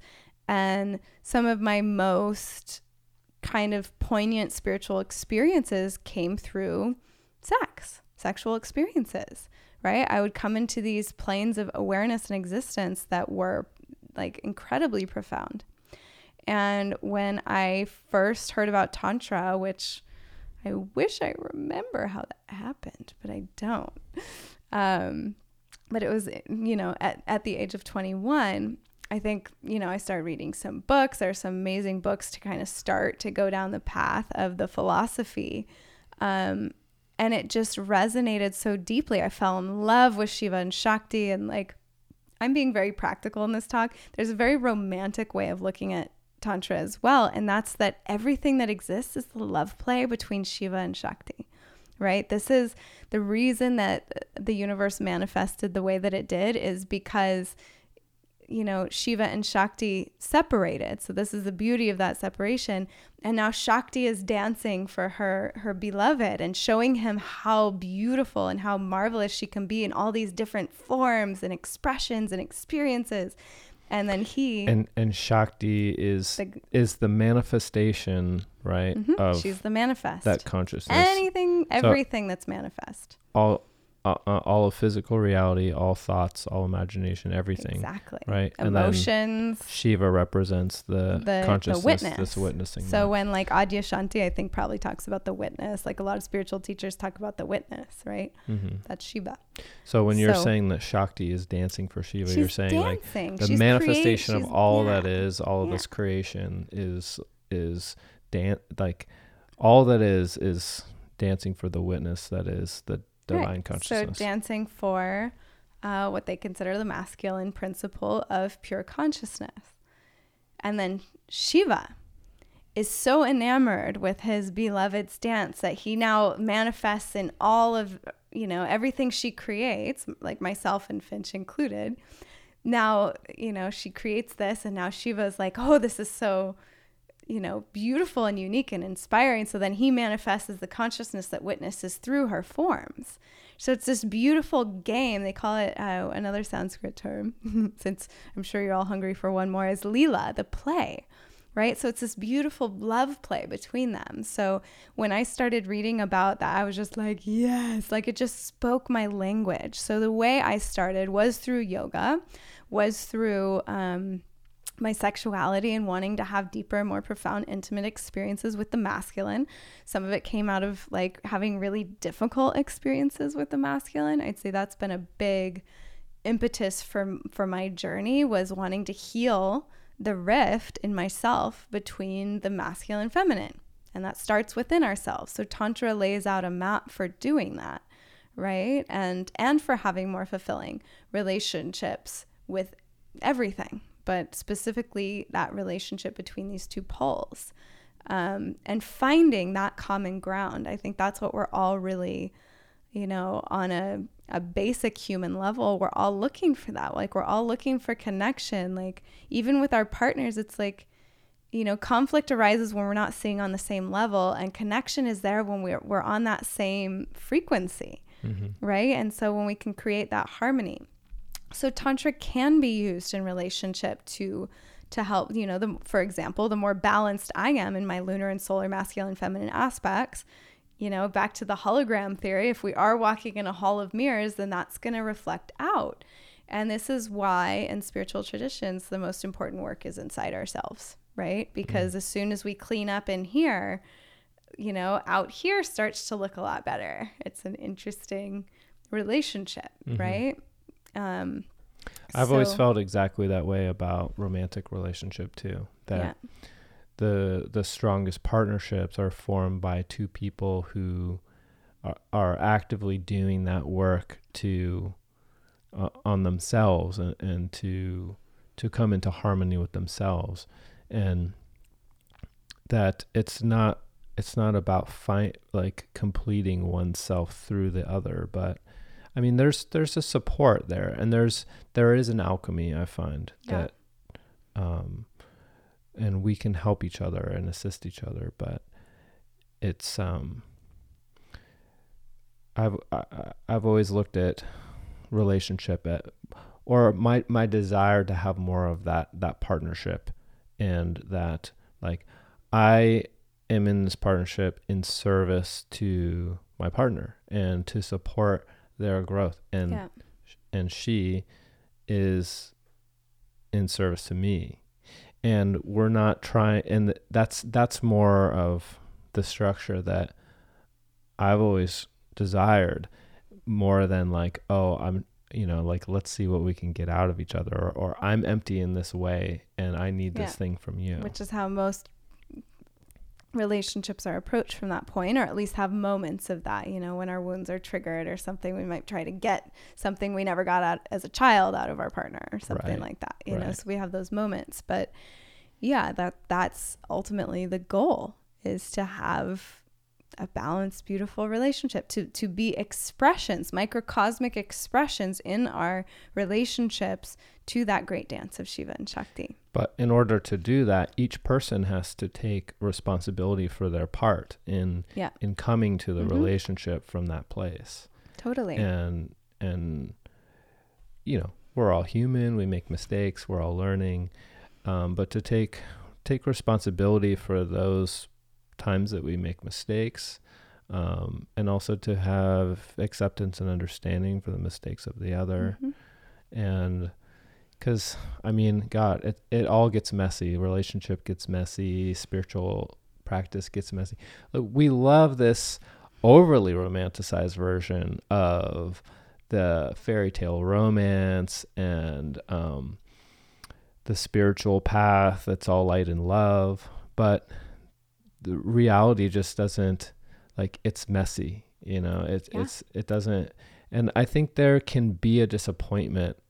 I know probably most of us who are past a certain age have experienced that disappointment. I've had a few disappointments along the way of realizing that the Disney fairy tale romance thing that we were taught was possible, or we were taught to strive for, and we go into our early relationships with that expectation or that desire, there is a disappointment. Maybe even sooner than that, when we find out that Santa Claus isn't real, and it's more difficult, but I think more empowering to sink into the reality, which is that everything takes a lot of work. And the more willing you are to come into acceptance to that and to commit to what's necessary, the better off you're going to be. Totally. To work inside and out. And this is another place where, the system of Tantra is a really beautiful container, because Tantra is not, and this is another thing with some of the New Agey Tantra, it is not all about the bliss. That's an aspect. Tantra encompasses the whole. And I think one of the issues in human relationship with self and other at this day and time is that everyone wants, like if you think of antidepressants, they put people at this like even keel, like, okay, we're safe here. We're not going into the dark too much. We are so afraid of the dark. We're so resistant to it. Like things are, I've experienced this in my relationships. Things are humming along great, and then there's a kink, and all of a sudden you're ready to throw the baby out with the bathwater, and it's like, we need to get comfortable. We live in a realm that our only guarantee upon birth, what is that? Death. So we need to get a little bit more comfortable with the darker aspects of ourselves. When we're in a transformational process, I really don't believe it's like, some people seem to think that means we're like getting rid of our dark matter. And I don't think at all that that's what's happening. We're transforming it, maybe. Or even this idea of transcending the ego. Like there is what that actually is. And then there's what I think a lot of people think that is. Right. It's like transcending the ego is not getting away. You don't get rid of your ego. No. The ego, that's like a permanent installment. But sometimes people talk about killing the ego. That's like, I think in a real awakening process, there is there's an ego death. But what that is it doesn't mean that the ego just completely goes away. But what it does mean is that ego's like steering the ship. It's like a kindergartner who somehow got a hold of the freaking control system. And they're, sometimes they're doing all right, and other times they're freaking tanking things. So basically, we want our higher consciousness to be like, you work for me, actually. Mm-hmm. And so the ego becomes a servant and not the master, mm-hmm. right? So that's what we're aiming at, I think, with that. And there's a process of training, basically. Is how I look at it. Yeah. And one early thing I learned in meditation, because when I first started meditating, I had all of these expectations of what it looks like to meditate or how to meditate properly. And I'm like, okay, I'm supposed to sit here and I'm supposed to sit with my spine completely straight and I'm not supposed to think any thoughts. That's how meditating works. But where was I going to go with that? Totally lost my train of thought. Meditating properly versus what it actually is. Yeah. Wow, I totally blanked. Anyway, basically I found out that, the true practice of anything in this context, meditation, it differs from the expectation of that. And okay, I remember where I was going. What I learned was it's the nature of the untrained mind to wander. Absolutely. And so for me to expect that I was going to sit down and meditate and have no thoughts was completely naive. I didn't know that. I had no experience. And I thought, I should just be able to sit down and meditate and be still. And I experienced great frustration in the beginning of my inability to even sit and be still, even for just 10 minutes, even just for 1 minute, even just to sit and be still in my mind and in my internal state for 1 minute, I found was difficult and very frustrating. But through the process of continuing to do that, I realized it's the nature of the untrained mind to wander. Mm-hmm. And that's what the practice is about. And you can't just jump to the results. Like I like to say, there's no shortcut up the mountain. No. Like you can't, there's no, you go around it. There's no shortcut. You have to go whatever it looks like. And going up is hard. Moment. Yeah. Like every step of altitude you have to climb. Yeah. In that physical example or in the metaphorical metaphor of it. So yeah, it's there is that kind of just where the rubber meets the road. And I think that one thing we all have in common is that we want to be happy. Like we like mm-hmm. to experience positive states of being, and we like to feel happy. We like to feel pleasure. We like to feel good. And I think most of us are motivated to feel good as much as possible. But the ways that we're taught about how to achieve that, especially in this culture, don't necessarily produce that result. And I think we are afraid of the dark in this culture. We are afraid of deeper aspects of ourselves. We're mm-hmm. afraid of things in the world and what that triggers in us. But I think what I have discovered is that the deeper path to happiness, you have to embrace all of that. And for me to get deeper into my meditation practice, I had to accept that my meditation is not always going to feel good. And that part of that practice and part of the training of the mind to become still involves working through that. And eventually I found more comfort and more stillness once I reached the point of acceptance. Ding. And realizing that I'm going to sit and meditate for say 30 minutes. And that's what I'm doing for this 30 minutes. And when I'm actually able to release my attachment to having a certain experience in that 30 minutes, then like I actually release a mental burden which disturbs me. It's this sort of weird paradoxical thing, whatever that is. Yeah, like once like in trying to do something so hard, whether it's meditation or your job or anything in life, like there's this mental striving, or there's a stress and a pressure of like trying to do something. It's so hard to describe, but there's kind of a stillness and a peace when you can do without doing. And obviously that's a paradox. Like, how can you do without doing? But there is a way to sort of like tap into a deeper grace within oneself, and you can release the mental stress aspect of whatever it is that you're doing and just move forward in that kind of like place of clarity and purpose. Absolutely.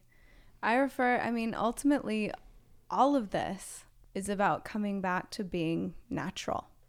And it's kind of mind-blowing how far we've gone from just being natural, like societal conditioning, and like just there's so much stuff on this, this day and time in space, in reality. And so what we're doing with any spiritual practice is like essentially learning how to be human again. Like, what does it actually mean to be a human, right? Do we even know anymore? So we're relearning, and ultimately all of these traditions, Tantra, Tao, the Egyptian alchemies, the Mayan work, like whatever wormhole you choose to go down, ideally we're re-tapping into our essential nature. This means like something that is untarnished, regardless of external circumstances, regardless of dark or light, regardless of attraction and aversion, which are huge principles in Tantra. It's like, yeah, we have attraction and aversion. Like you said, it's like, I want to be happy. I want to feel good. I want to get all the things I want now, And then we have aversion, where we're just like, whoa, I don't even want to know that exists in the world. Like, that doesn't feel good. I don't like that. I don't want to be near that. Yeah. And the alchemy, like how we transcend duality, is not by pushing away. And that's the first thing we try to do when we don't like something, is we try to get it as far away from us as possible, which I feel like ends up manifesting in disease. What we resist persists, kind of thing. So in relationship, if you've ever noticed, if your partner starts to have a process and your first reaction is like, meh, all of a sudden that process, it gets a lot bigger and a lot louder and a lot crazier than if you'd just been like, oh, this is happening. Okay, I surrender. Because there's often a need there, like beyond our own reaction to it, which may be positive or maybe negative. There's something that's happening, and there's a need to be addressed. And especially with the things that we're averted to, there's some challenge there, which in confronting the challenge, there can be learning and growth, or there's some need to be met. And I mean, I'm a resistant person. I have a lot of aversion, resistance. Maybe we all do, but we all do. But and so, it's as I speak about this, it's a practice, which means we're not there yet. We're all learning, right? And that's the idea with going back to the ego. The ego is all about attraction and aversion. But when we can all of a sudden be like, hey, actually, what's true freedom? What's true liberation? That means I get to decide. The higher version of me gets to decide how to respond rather than react to any given situation, whether it's negative or positive. Right. That's and you're liberation. Using quotes because that's just that's the judgment. I mean, not everyone can see this. The judgment is negative or positive. Yeah. Right. That's the judgment we place upon the thing. But regardless of that the thing is happening, and there's a need there to be addressed. So what's the deeper, if we choose to believe, because it's all a choice, we get to choose. Here's a huge power that we all have. we get to choose what we believe. Mm-hmm. You know, if what I'm sharing about Tantra, you're just like, no thanks. No thanks. Great. Yeah, that's your power. That's your choice. Power to you, you know, but where was I going with that? So yeah, if we choose to believe, you know, any number of things, we can navigate these situations differently. If we choose to believe that there's a gift for us in every single thing, every single situation that life brings to us, right? This is for me what, you know, the school of Tantra is all about. Everything that exists has an innate intelligence. Everything that happens in my life, even if it's something horrific, like we are here as souls to evolve. Now, where the end goal of that, I don't know if there even is an end goal, or if it's just like cyclical spirals into different dimensions of experience, and we just, you know, it's potentially infinite, you know, but we are here. And when we trust the benevolence of life, you know, of this dance of Shiva and Shakti, which maybe there isn't, you know, as I say that, I'm like, well, maybe life's not benevolent, you know, like things eat each other to survive. And, you know, it's just part of the reality. But if we trust everything that life brings us, you know, then we can answer the different calls with an open attention and open awareness that says, like, you know, even if something's challenging. For example, I was a professional dancer for a lot of years, and I dedicated a good 8 years of my adult life to studying a beautiful art form called Odissi dance in India. And I would give my whole life up, go to India, study, come home penniless, without a place to live, and have to start all over again. But I love this dance enough that I did that multiple times. I had a pattern going for a while. And 8 years deep, steady, awesome progress, like really was at the peak of my dance experience, I got a knee injury that I'm still dealing with. It's been over a year. I'm completely out of dance. And I've had plenty of moments of doing the like, why me? Like, why is this happening? Poor me, victim. And yet, when I draw the lens wider, you know, what was happening is I had so much identity wrapped around being the dancer, you know, and all of a sudden I was, and so like, I had this whole belief, like I could not be happy if I was not dancing. I couldn't be happy if I wasn't progressing in my dance, right? And when anything else was going wrong in any other department of my life, my escape was my dance. Now, all of a sudden, the life did this very benevolent, ultimately benevolent thing for me. And it took that away. And it said, okay, now it's real. And I was, oh my God, it's been a huge process. But now I'm like, oh, I can be happy without dance. And, you know, I'm not limited to the identity of a dancer.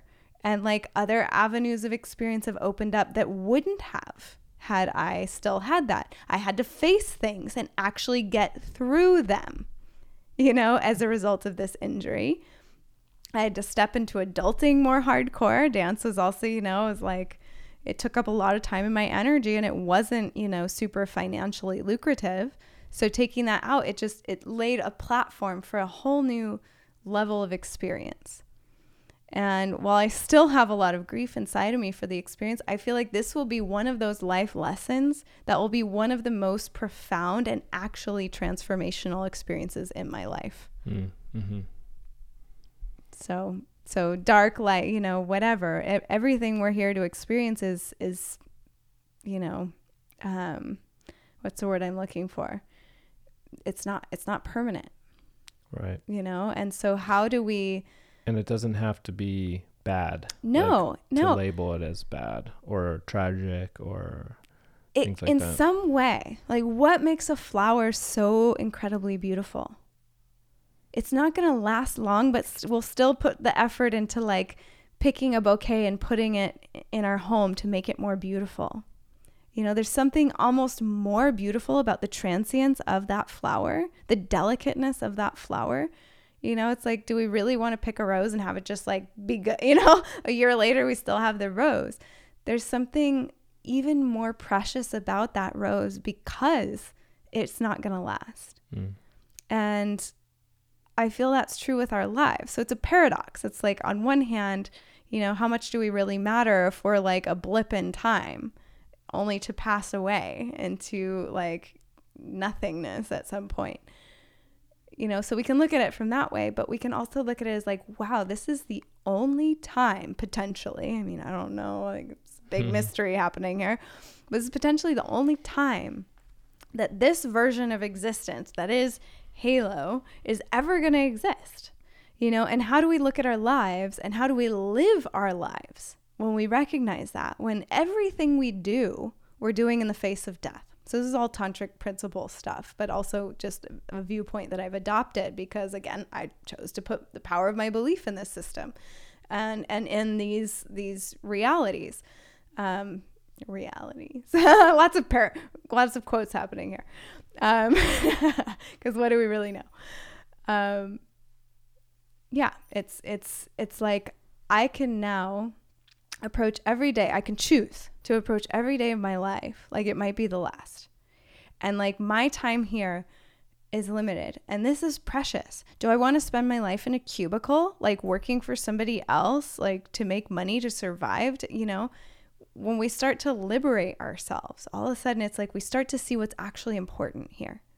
You know, love, connection, beauty, you know, and again, I'm naming all the positive qualities, but it's like, that can even exist within negative, like working on ourselves, bettering, you know. When those negative experiences can bring us those the most aspects rich, as well. like I was sharing about my knee. And then also it's like, let's bring in the idea of karma, right? So karma. Well, before we move on to a new thing, I want to just talk about, you said some things too earlier that I want to follow up on.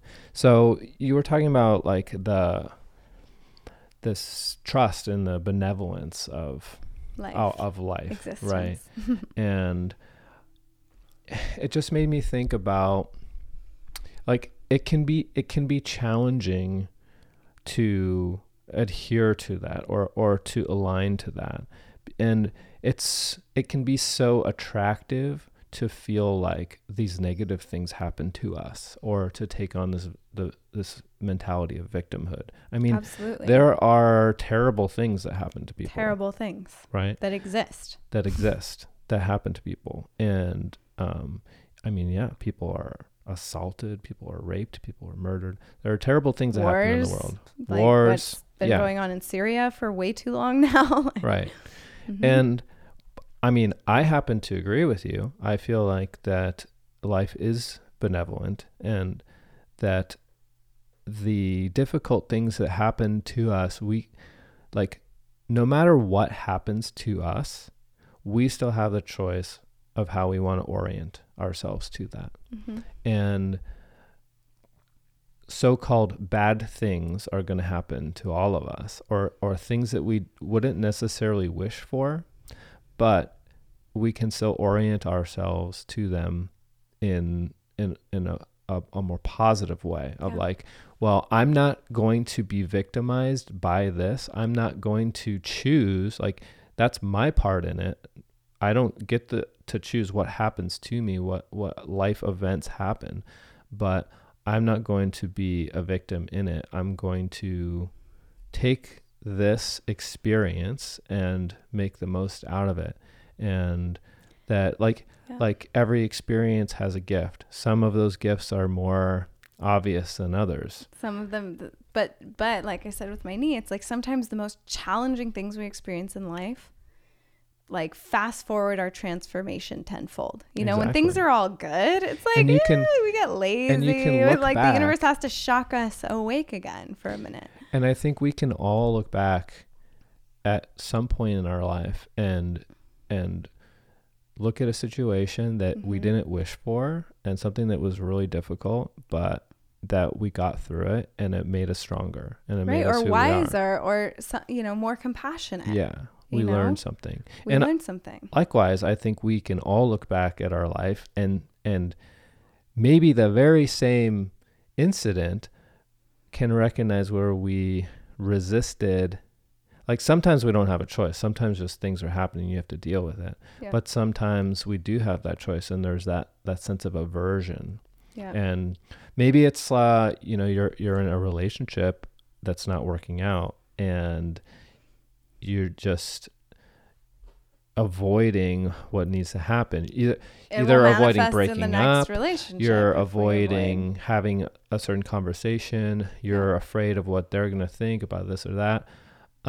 So you do have the choice to put off the thing that wants to happen. Sometimes. And then sometimes the universe will be like, okay, you don't get to put that off anymore. Right. In the case of my knee, it was very much that. I had been putting off some deep inner work and hiding behind my dance to avoid it. And when this happened, I was like, okay, now is the time.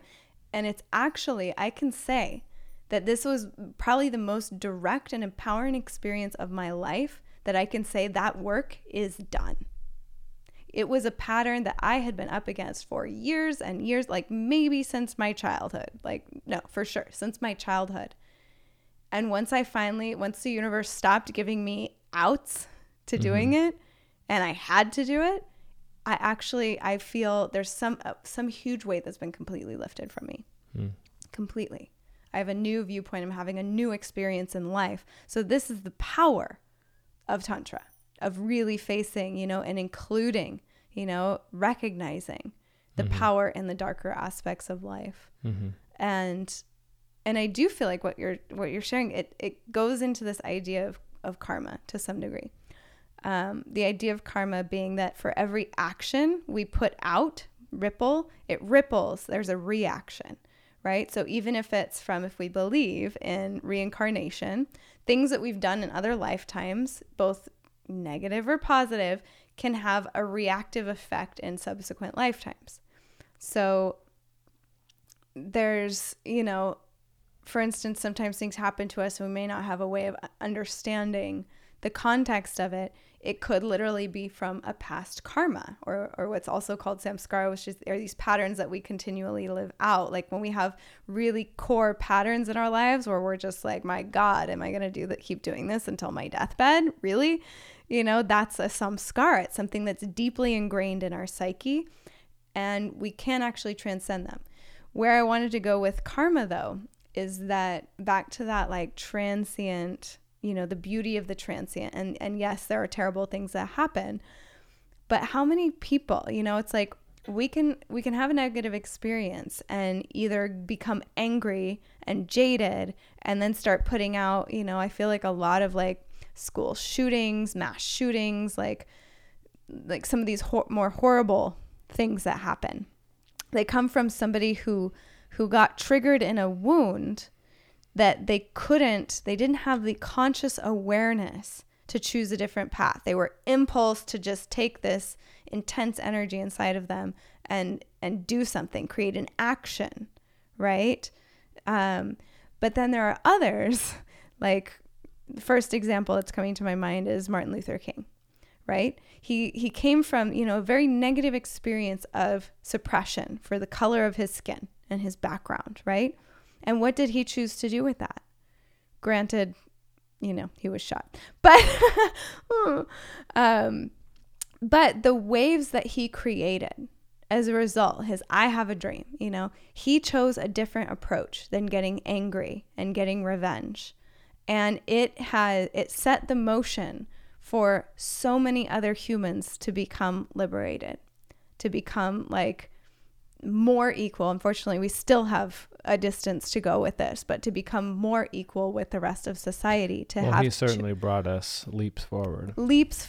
One individual who took a negative circumstance and actually turned the tides for millions of people. His strategy was actually informed or influenced or inspired by Gandhi's approach in India, which is another great example. Like one man, the British ruled India for something like 300 years, had India under their thumb. And while it wasn't entirely peaceful, the revolution was largely led by Gandhi and based on the principle of ahimsa or nonviolence. and India got its country back. Mm-hmm. And if you go to India nowadays, you're like, whoa, the British are here. Like, you've told me that there's these spots where there's like crumbling buildings of British architecture. You can tell it's old British, but then it's like been engulfed in India, which if you've ever been to India is like, it's a beast of its own. Yeah. Like, but it's amazing. Dr. King, like, he was adamant on it, and I can't remember who it was that, but I think one of his people went to India to actually learn that the philosophy of nonviolence and bring that back. Mm-hmm. But their camp, as opposed to Malcolm X and the more of the other radical side, who thought that like more that they weren't opposed to violent action. They felt like they needed to fight back. Yeah. But Dr. King's camp was adamant that like nonviolence was essential to success, and no matter what they do. And yeah, he was assassinated. And regardless of his own sacrifice, it what he did worked. Mm-hmm. You know, and I don't know if it would have worked had it been violent. Probably not. Probably not. I mean, he firmly believed put that it the would thumb not down have. even more, but because of the beauty of this man's soul, you know, and the choice he made, again, it's like a trying circumstance. So big tangent, but basically it's like to me, that's like what liberation really is that we're no longer being drawn about by these lower impulses, by you know, negative things that have happened to us. I mean, we see some of the most beautiful, radiant, pure, profound human beings come out of some of the most oppressive, intense circumstances or conditions. Right. We really do. Like, they're like the diamonds in the rough, you know? And there's something about when people have these experiences of adversity, and they recognize their power within the situation, and they become that lotus. I mean, one of the greatest examples, you know, and all over the East is the symbology of the lotus flower. It's one of the most beautiful flowers, right? And it grows in the muck. And that is the goal of human consciousness, is that we flower into the purity of our being. Like, we all hold this beautiful sacred energy within us. Yeah. And regardless of our life circumstances, I mean, if we are incarnate in this realm, shit's gonna happen. Like, we don't get it. This isn't a like a get home free ticket. No, we came here. I truly believe we came here to work. And when I say work, I don't mean, you know, 9 to 5, 24. Soul work. I mean soul work. We came here to work, and we can try to avoid it. But I mean, you know, and again, this is my lens of belief. I don't think we get out of it. I think if we don't do it in this life, we're going to do it in the next. And if we don't do it in this dimension, we're going to do it in another one. And if we don't do it in this life, we're still going to suffer, and we're probably going to suffer more. Yeah. And I mean, that's my view, is that there is, I don't know what other word to use other than work, but basically there are a set of lessons that we need to learn as souls, and to progress on our soul's path, whether you believe in a soul or not. But I mean, yeah, you know, use whatever linguistic terms or concepts you want, but let's just talk about happiness, I guess. If your goal is to be happy, which I think anyone can connect to, I think that some of the strategies that people use for being happy are ineffective, like in indulgence in the senses, for example. Like, it's Absolutely. Like, yeah, like sexual pleasure feels good, food feels good, or just sometimes you had a hard day and you want to have a couple drinks, or you just want to check out on Netflix, or you want to take some pills that make you don't feel anything. Okay, sure. But is that actually an effective strategy for being happy? Not really. No. So what is a more effective strategy? Well, I don't think we really have very effective strategies that are baked into Western culture that actually bring us happiness. We're taught that we need stuff to be happy. We're a consumerist culture. Yeah, we're a symptom happy culture. We like to just put a Band-Aid on the wound. We don't want to address where the wound came from in the first place. And what I'm learning is that in order to actually get into like a deeper sense of happiness, more than just the rise and fall roller coaster ride of life, of just like, oh, this thing happened to me and I'm happy, or like achievement based happiness or success based happiness, there's a deeper internal happiness that comes from, I think, a deeper acceptance of self, which involves loving yourself, which, you know, can sound kind of corny, but like it's about getting deep into like a recognition of like what are the places that we judge in ourselves? What are what are we ashamed of?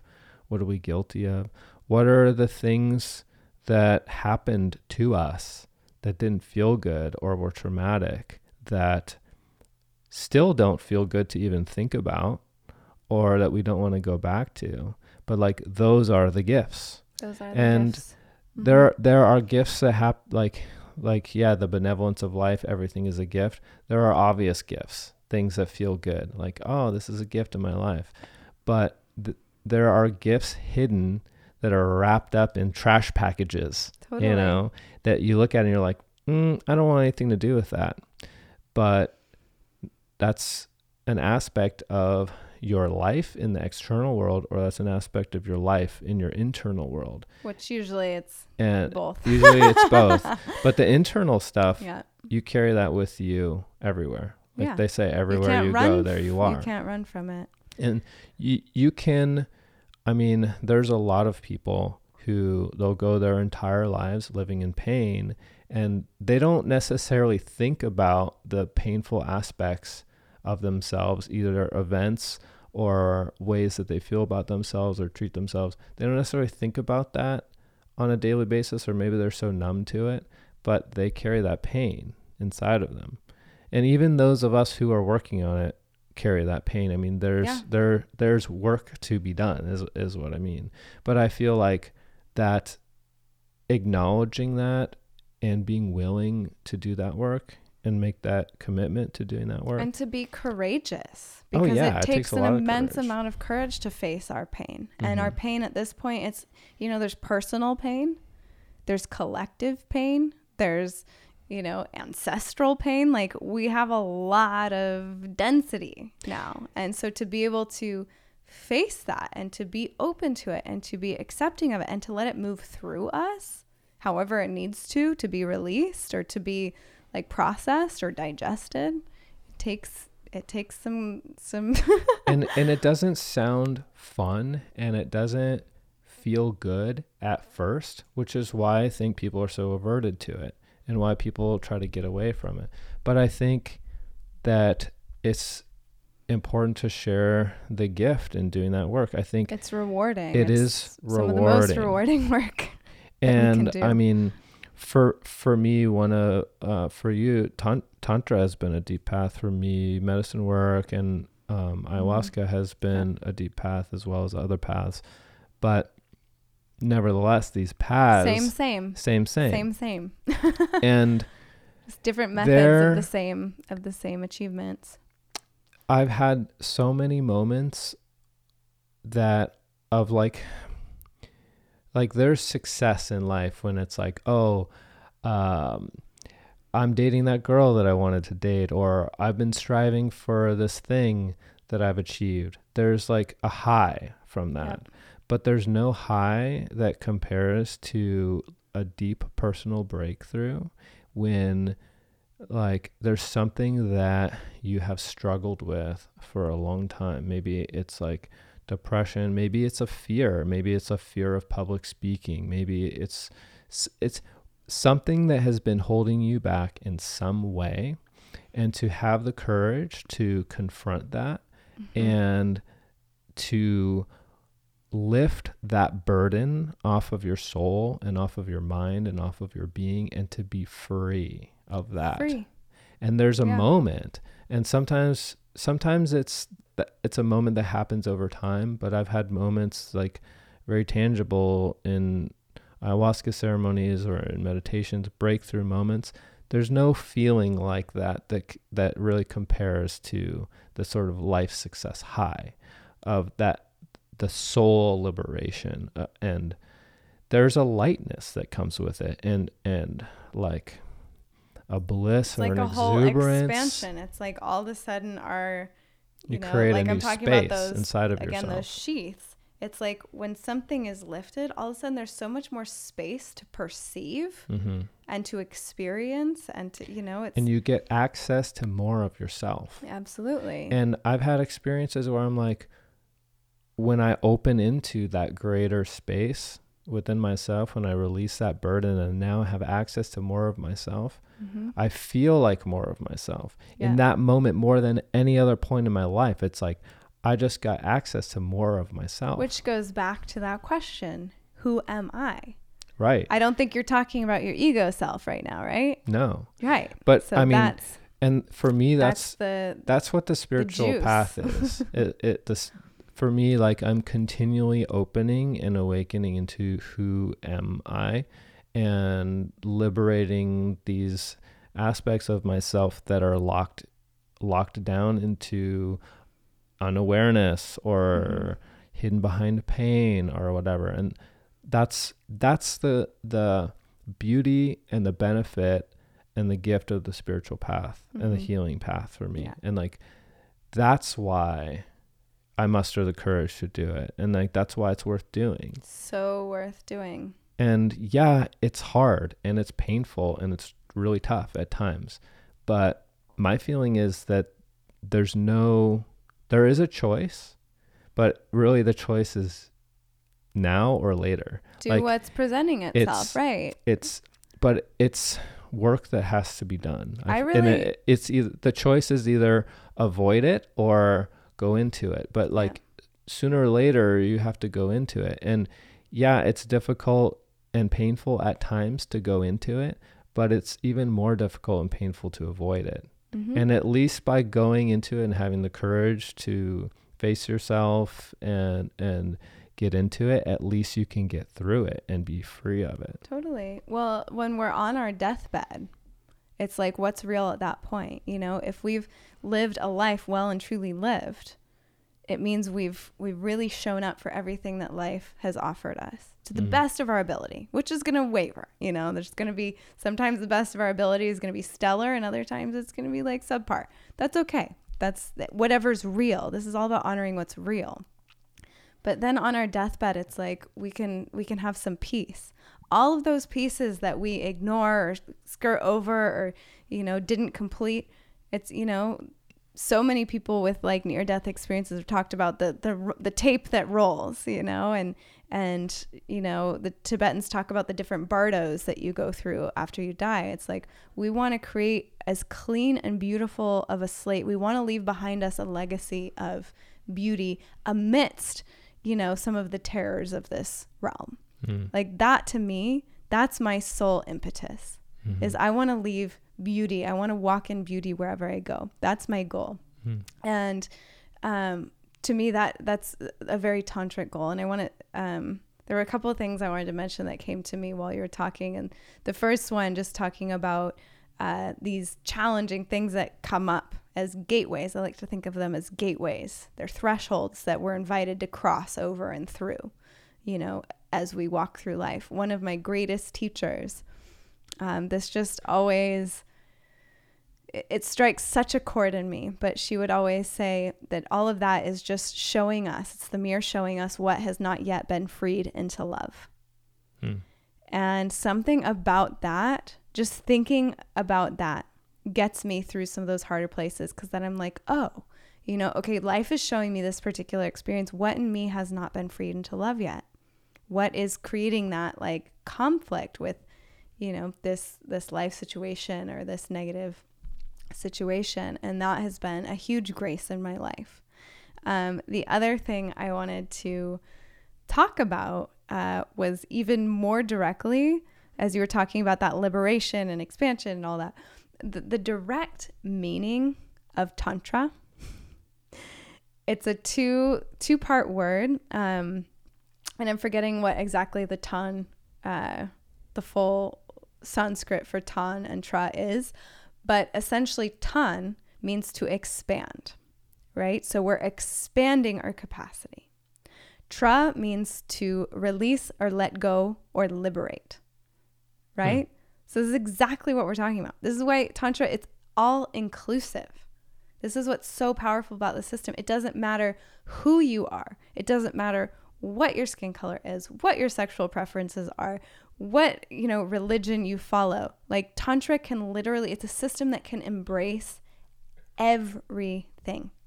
And it's a system that liberates us. It allows us to expand into the truth of who we are and to liberate, to untie all of those knots that keep us in bondage. Yeah. And it sounds so beneficial to have a tried and true ancient system to do that, rather than just kind of like fumbling around on our own, trying to figure it out and making all the rookie mistakes that we do. Like actually having some methods and practices and teachers, like to have guides in it too. Yeah, because we can the ego's tricky. We can trick ourselves into thinking you're doing the work and we're actually not. That's called spiritual bypass. And that happens.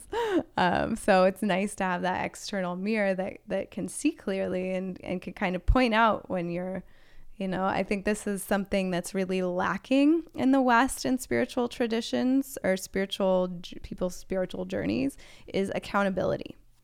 Like if we trust, it's really hard when people point out our weak points, like none of us really like that, but how are we going to grow? Like what was so important about like Sangha or like having, what's really great about a system is you can have multiple people all following the same maps. You can have multiple people. It brings people together under a certain like umbrella of experience and shared experience. And then you can start to hold each other accountable. Like, how beneficial would it be, and we're taught to be kind of nice and polite and, so we don't necessarily say, hey, I noticed you do this thing and I'm wondering if you're aware of it. And I'm wondering if you're aware of how it affects, our relationship or, I'm seeing you keep doing this mistake over and over again and you're trying to get to this goal, but you keep sabotaging yourself, whatever it is. What's a true ally look like? What does a true friend or partner or, parent even look like? And how helpful would it be if people were able to reflect to us, if we were able to have that accountability? And then if we were brave enough also as we go on our journey to be like, hey, how am I doing? Like, can you give me an honest reflection, like, of how I'm doing with this piece now? Because like I've been doing this and this and this to work on it. So that's another thing that I think is lacking in our on our spiritual journeys in this day and age, because things do get so confused. If we don't have a guru, we can at least have allies on the journey and maybe accountability buddies or something like that, so we can stay on track and keep with our truth. It's so often in relationship that the other sees us more clearly than ourselves. Right? And then the other will bring, a lot of conflict that happens in relationship is one person seeing something, they bring it up, the other person doesn't take it well, and it happens on both sides and it's like this ping pong match. But what if we trusted other enough, especially someone who's seeing us day to day, especially, this is another beautiful thing about that intimate relationship that so many of us are using Tantra as a kind of system to have intimate relationship within. What if we actually trust that our partner might actually not be crazy and they might actually be observing something that we do, and we're actually open to that idea and can use relationship as a sacred crucible of transformation. Right? It takes a lot of humility. And have that aspect of service to each other. Totally. And being able to offer that. Right. reflection. And to recognize that when our partner's offering us a reflection, they're not our enemy.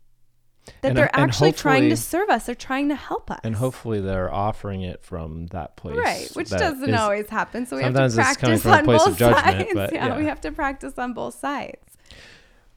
Well, we've been chatting for over 2 hours, so Woo. I know it goes by so quick. And I mean, you and I have talked for like 4 hours straight. I know, totally. But before we close, I want to give you, I would like to, because you help people to get on the path with the company that you started. So I want to give you an opportunity to talk about your company, Shakti Temple Arts, and I'll let you go into it, but from what I understand, you help initiate women into the path, women in particular, but Women in everyone. particular, but I do also have co-ed offerings that I do. So the umbrella of my work is Shakti Temple Arts. And basically, again, if everything's Shakti and we're trying to come back to that divine sacred space of life, the temple, not just somewhere we have to go physically outside of ourselves, but the temple within. The temple, if we see the whole planet as a temple and everything within it as sacred and as that invitation inward.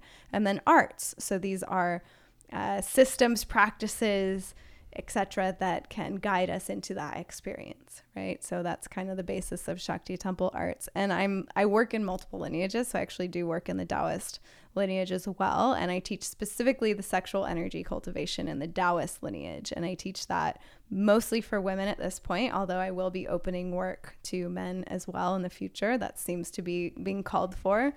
And I think it's really important. So we keep on that equal ground because that's what it's all about. And then I do offer work in the tantric field as well. And so that looks like that when I am doing more co-ed. And I do one offering periodically called the Shiva Shakti Puja, where we get to have that direct experience of working in mirrors, masculine and feminine, with each other to achieve the actual direct experience of all this philosophical stuff I'm sharing, right? Because again, what is talk? It's nothing. It won't land. It won't stick if we don't have a direct experience. So that's one of my goals in my work, is to give people direct experiences. So I do that as an offering. I work with people one-on-one, male and female. I have retreats around the world where we dive into these different arts. Also, not so much lately with my knee, but sacred dance is a tantric path as well, because that embodiment, that somatic, that devotional offering of sacred dance very much fits for me in that tantric window. So I have an international and online school that I hold a container for people to go into these systems and have direct gnosis of them. I have an upcoming retreat in India, or not retreat, it's definitely not a retreat, a pilgrimage in India, where we'll be going deep into the tantric system through yoga, through some of the temple dance principles, through actual sadhana. We'll be learning how to worship the Sri Yantra properly. Meanwhile, going to all of these sacred sites and really getting a super powerful direct transmission of Tantra through that seeker. So what is a pilgrim? It's like a seeker. So we're actively putting our efforts into receiving particular experiences, into going to places, offering ourselves openly and receiving whatever comes as a result of that. So that's coming up. And when is that? That is in January, this coming January of 2019. And it's the 12th through the 26th. And there's more information on that on my website, so I'm not going to rattle off, but it's going to be a journey of a lifetime. It's also not for the faint of heart. Everything we've been talking about, India is a place of extreme paradox. You will see the most beautiful things you've ever seen. You'll have the most beautiful experiences, and you'll also have some really challenging experiences. Speaking of karma, being in India really accelerates our soul growth. I truly believe, from many years spending there. So this journey is for those who are honestly ready to step into that cauldron of transformation through Tantra, what it really is, which means we're holding the dark, we're holding the light, we're holding the masculine, we're holding the feminine. We are like committed to the path. We're getting deep into it. So this is a real deal journey. And it's open to men and women, this particular offering. Cool. So I have that. I have online courses. So I have one currently that's called the Jade Temple Online Initiation. That's specifically for women, journey into the Taoist feminine arts, I call them. So sexual energy cultivation through that system. And I'm currently working on a new online course that I'm very, very, very excited about that will be in the tantric realms, and it's called the Cosmic Consort. So it is about that love play, about these different pathways. This one's also for women for now, of uniting with the beloved through the form of our bodies, or uniting with the formless beloved. So these different pathways to that, and how we can use Tantra to have that kind of romantic experience of life. Beautiful. Yeah.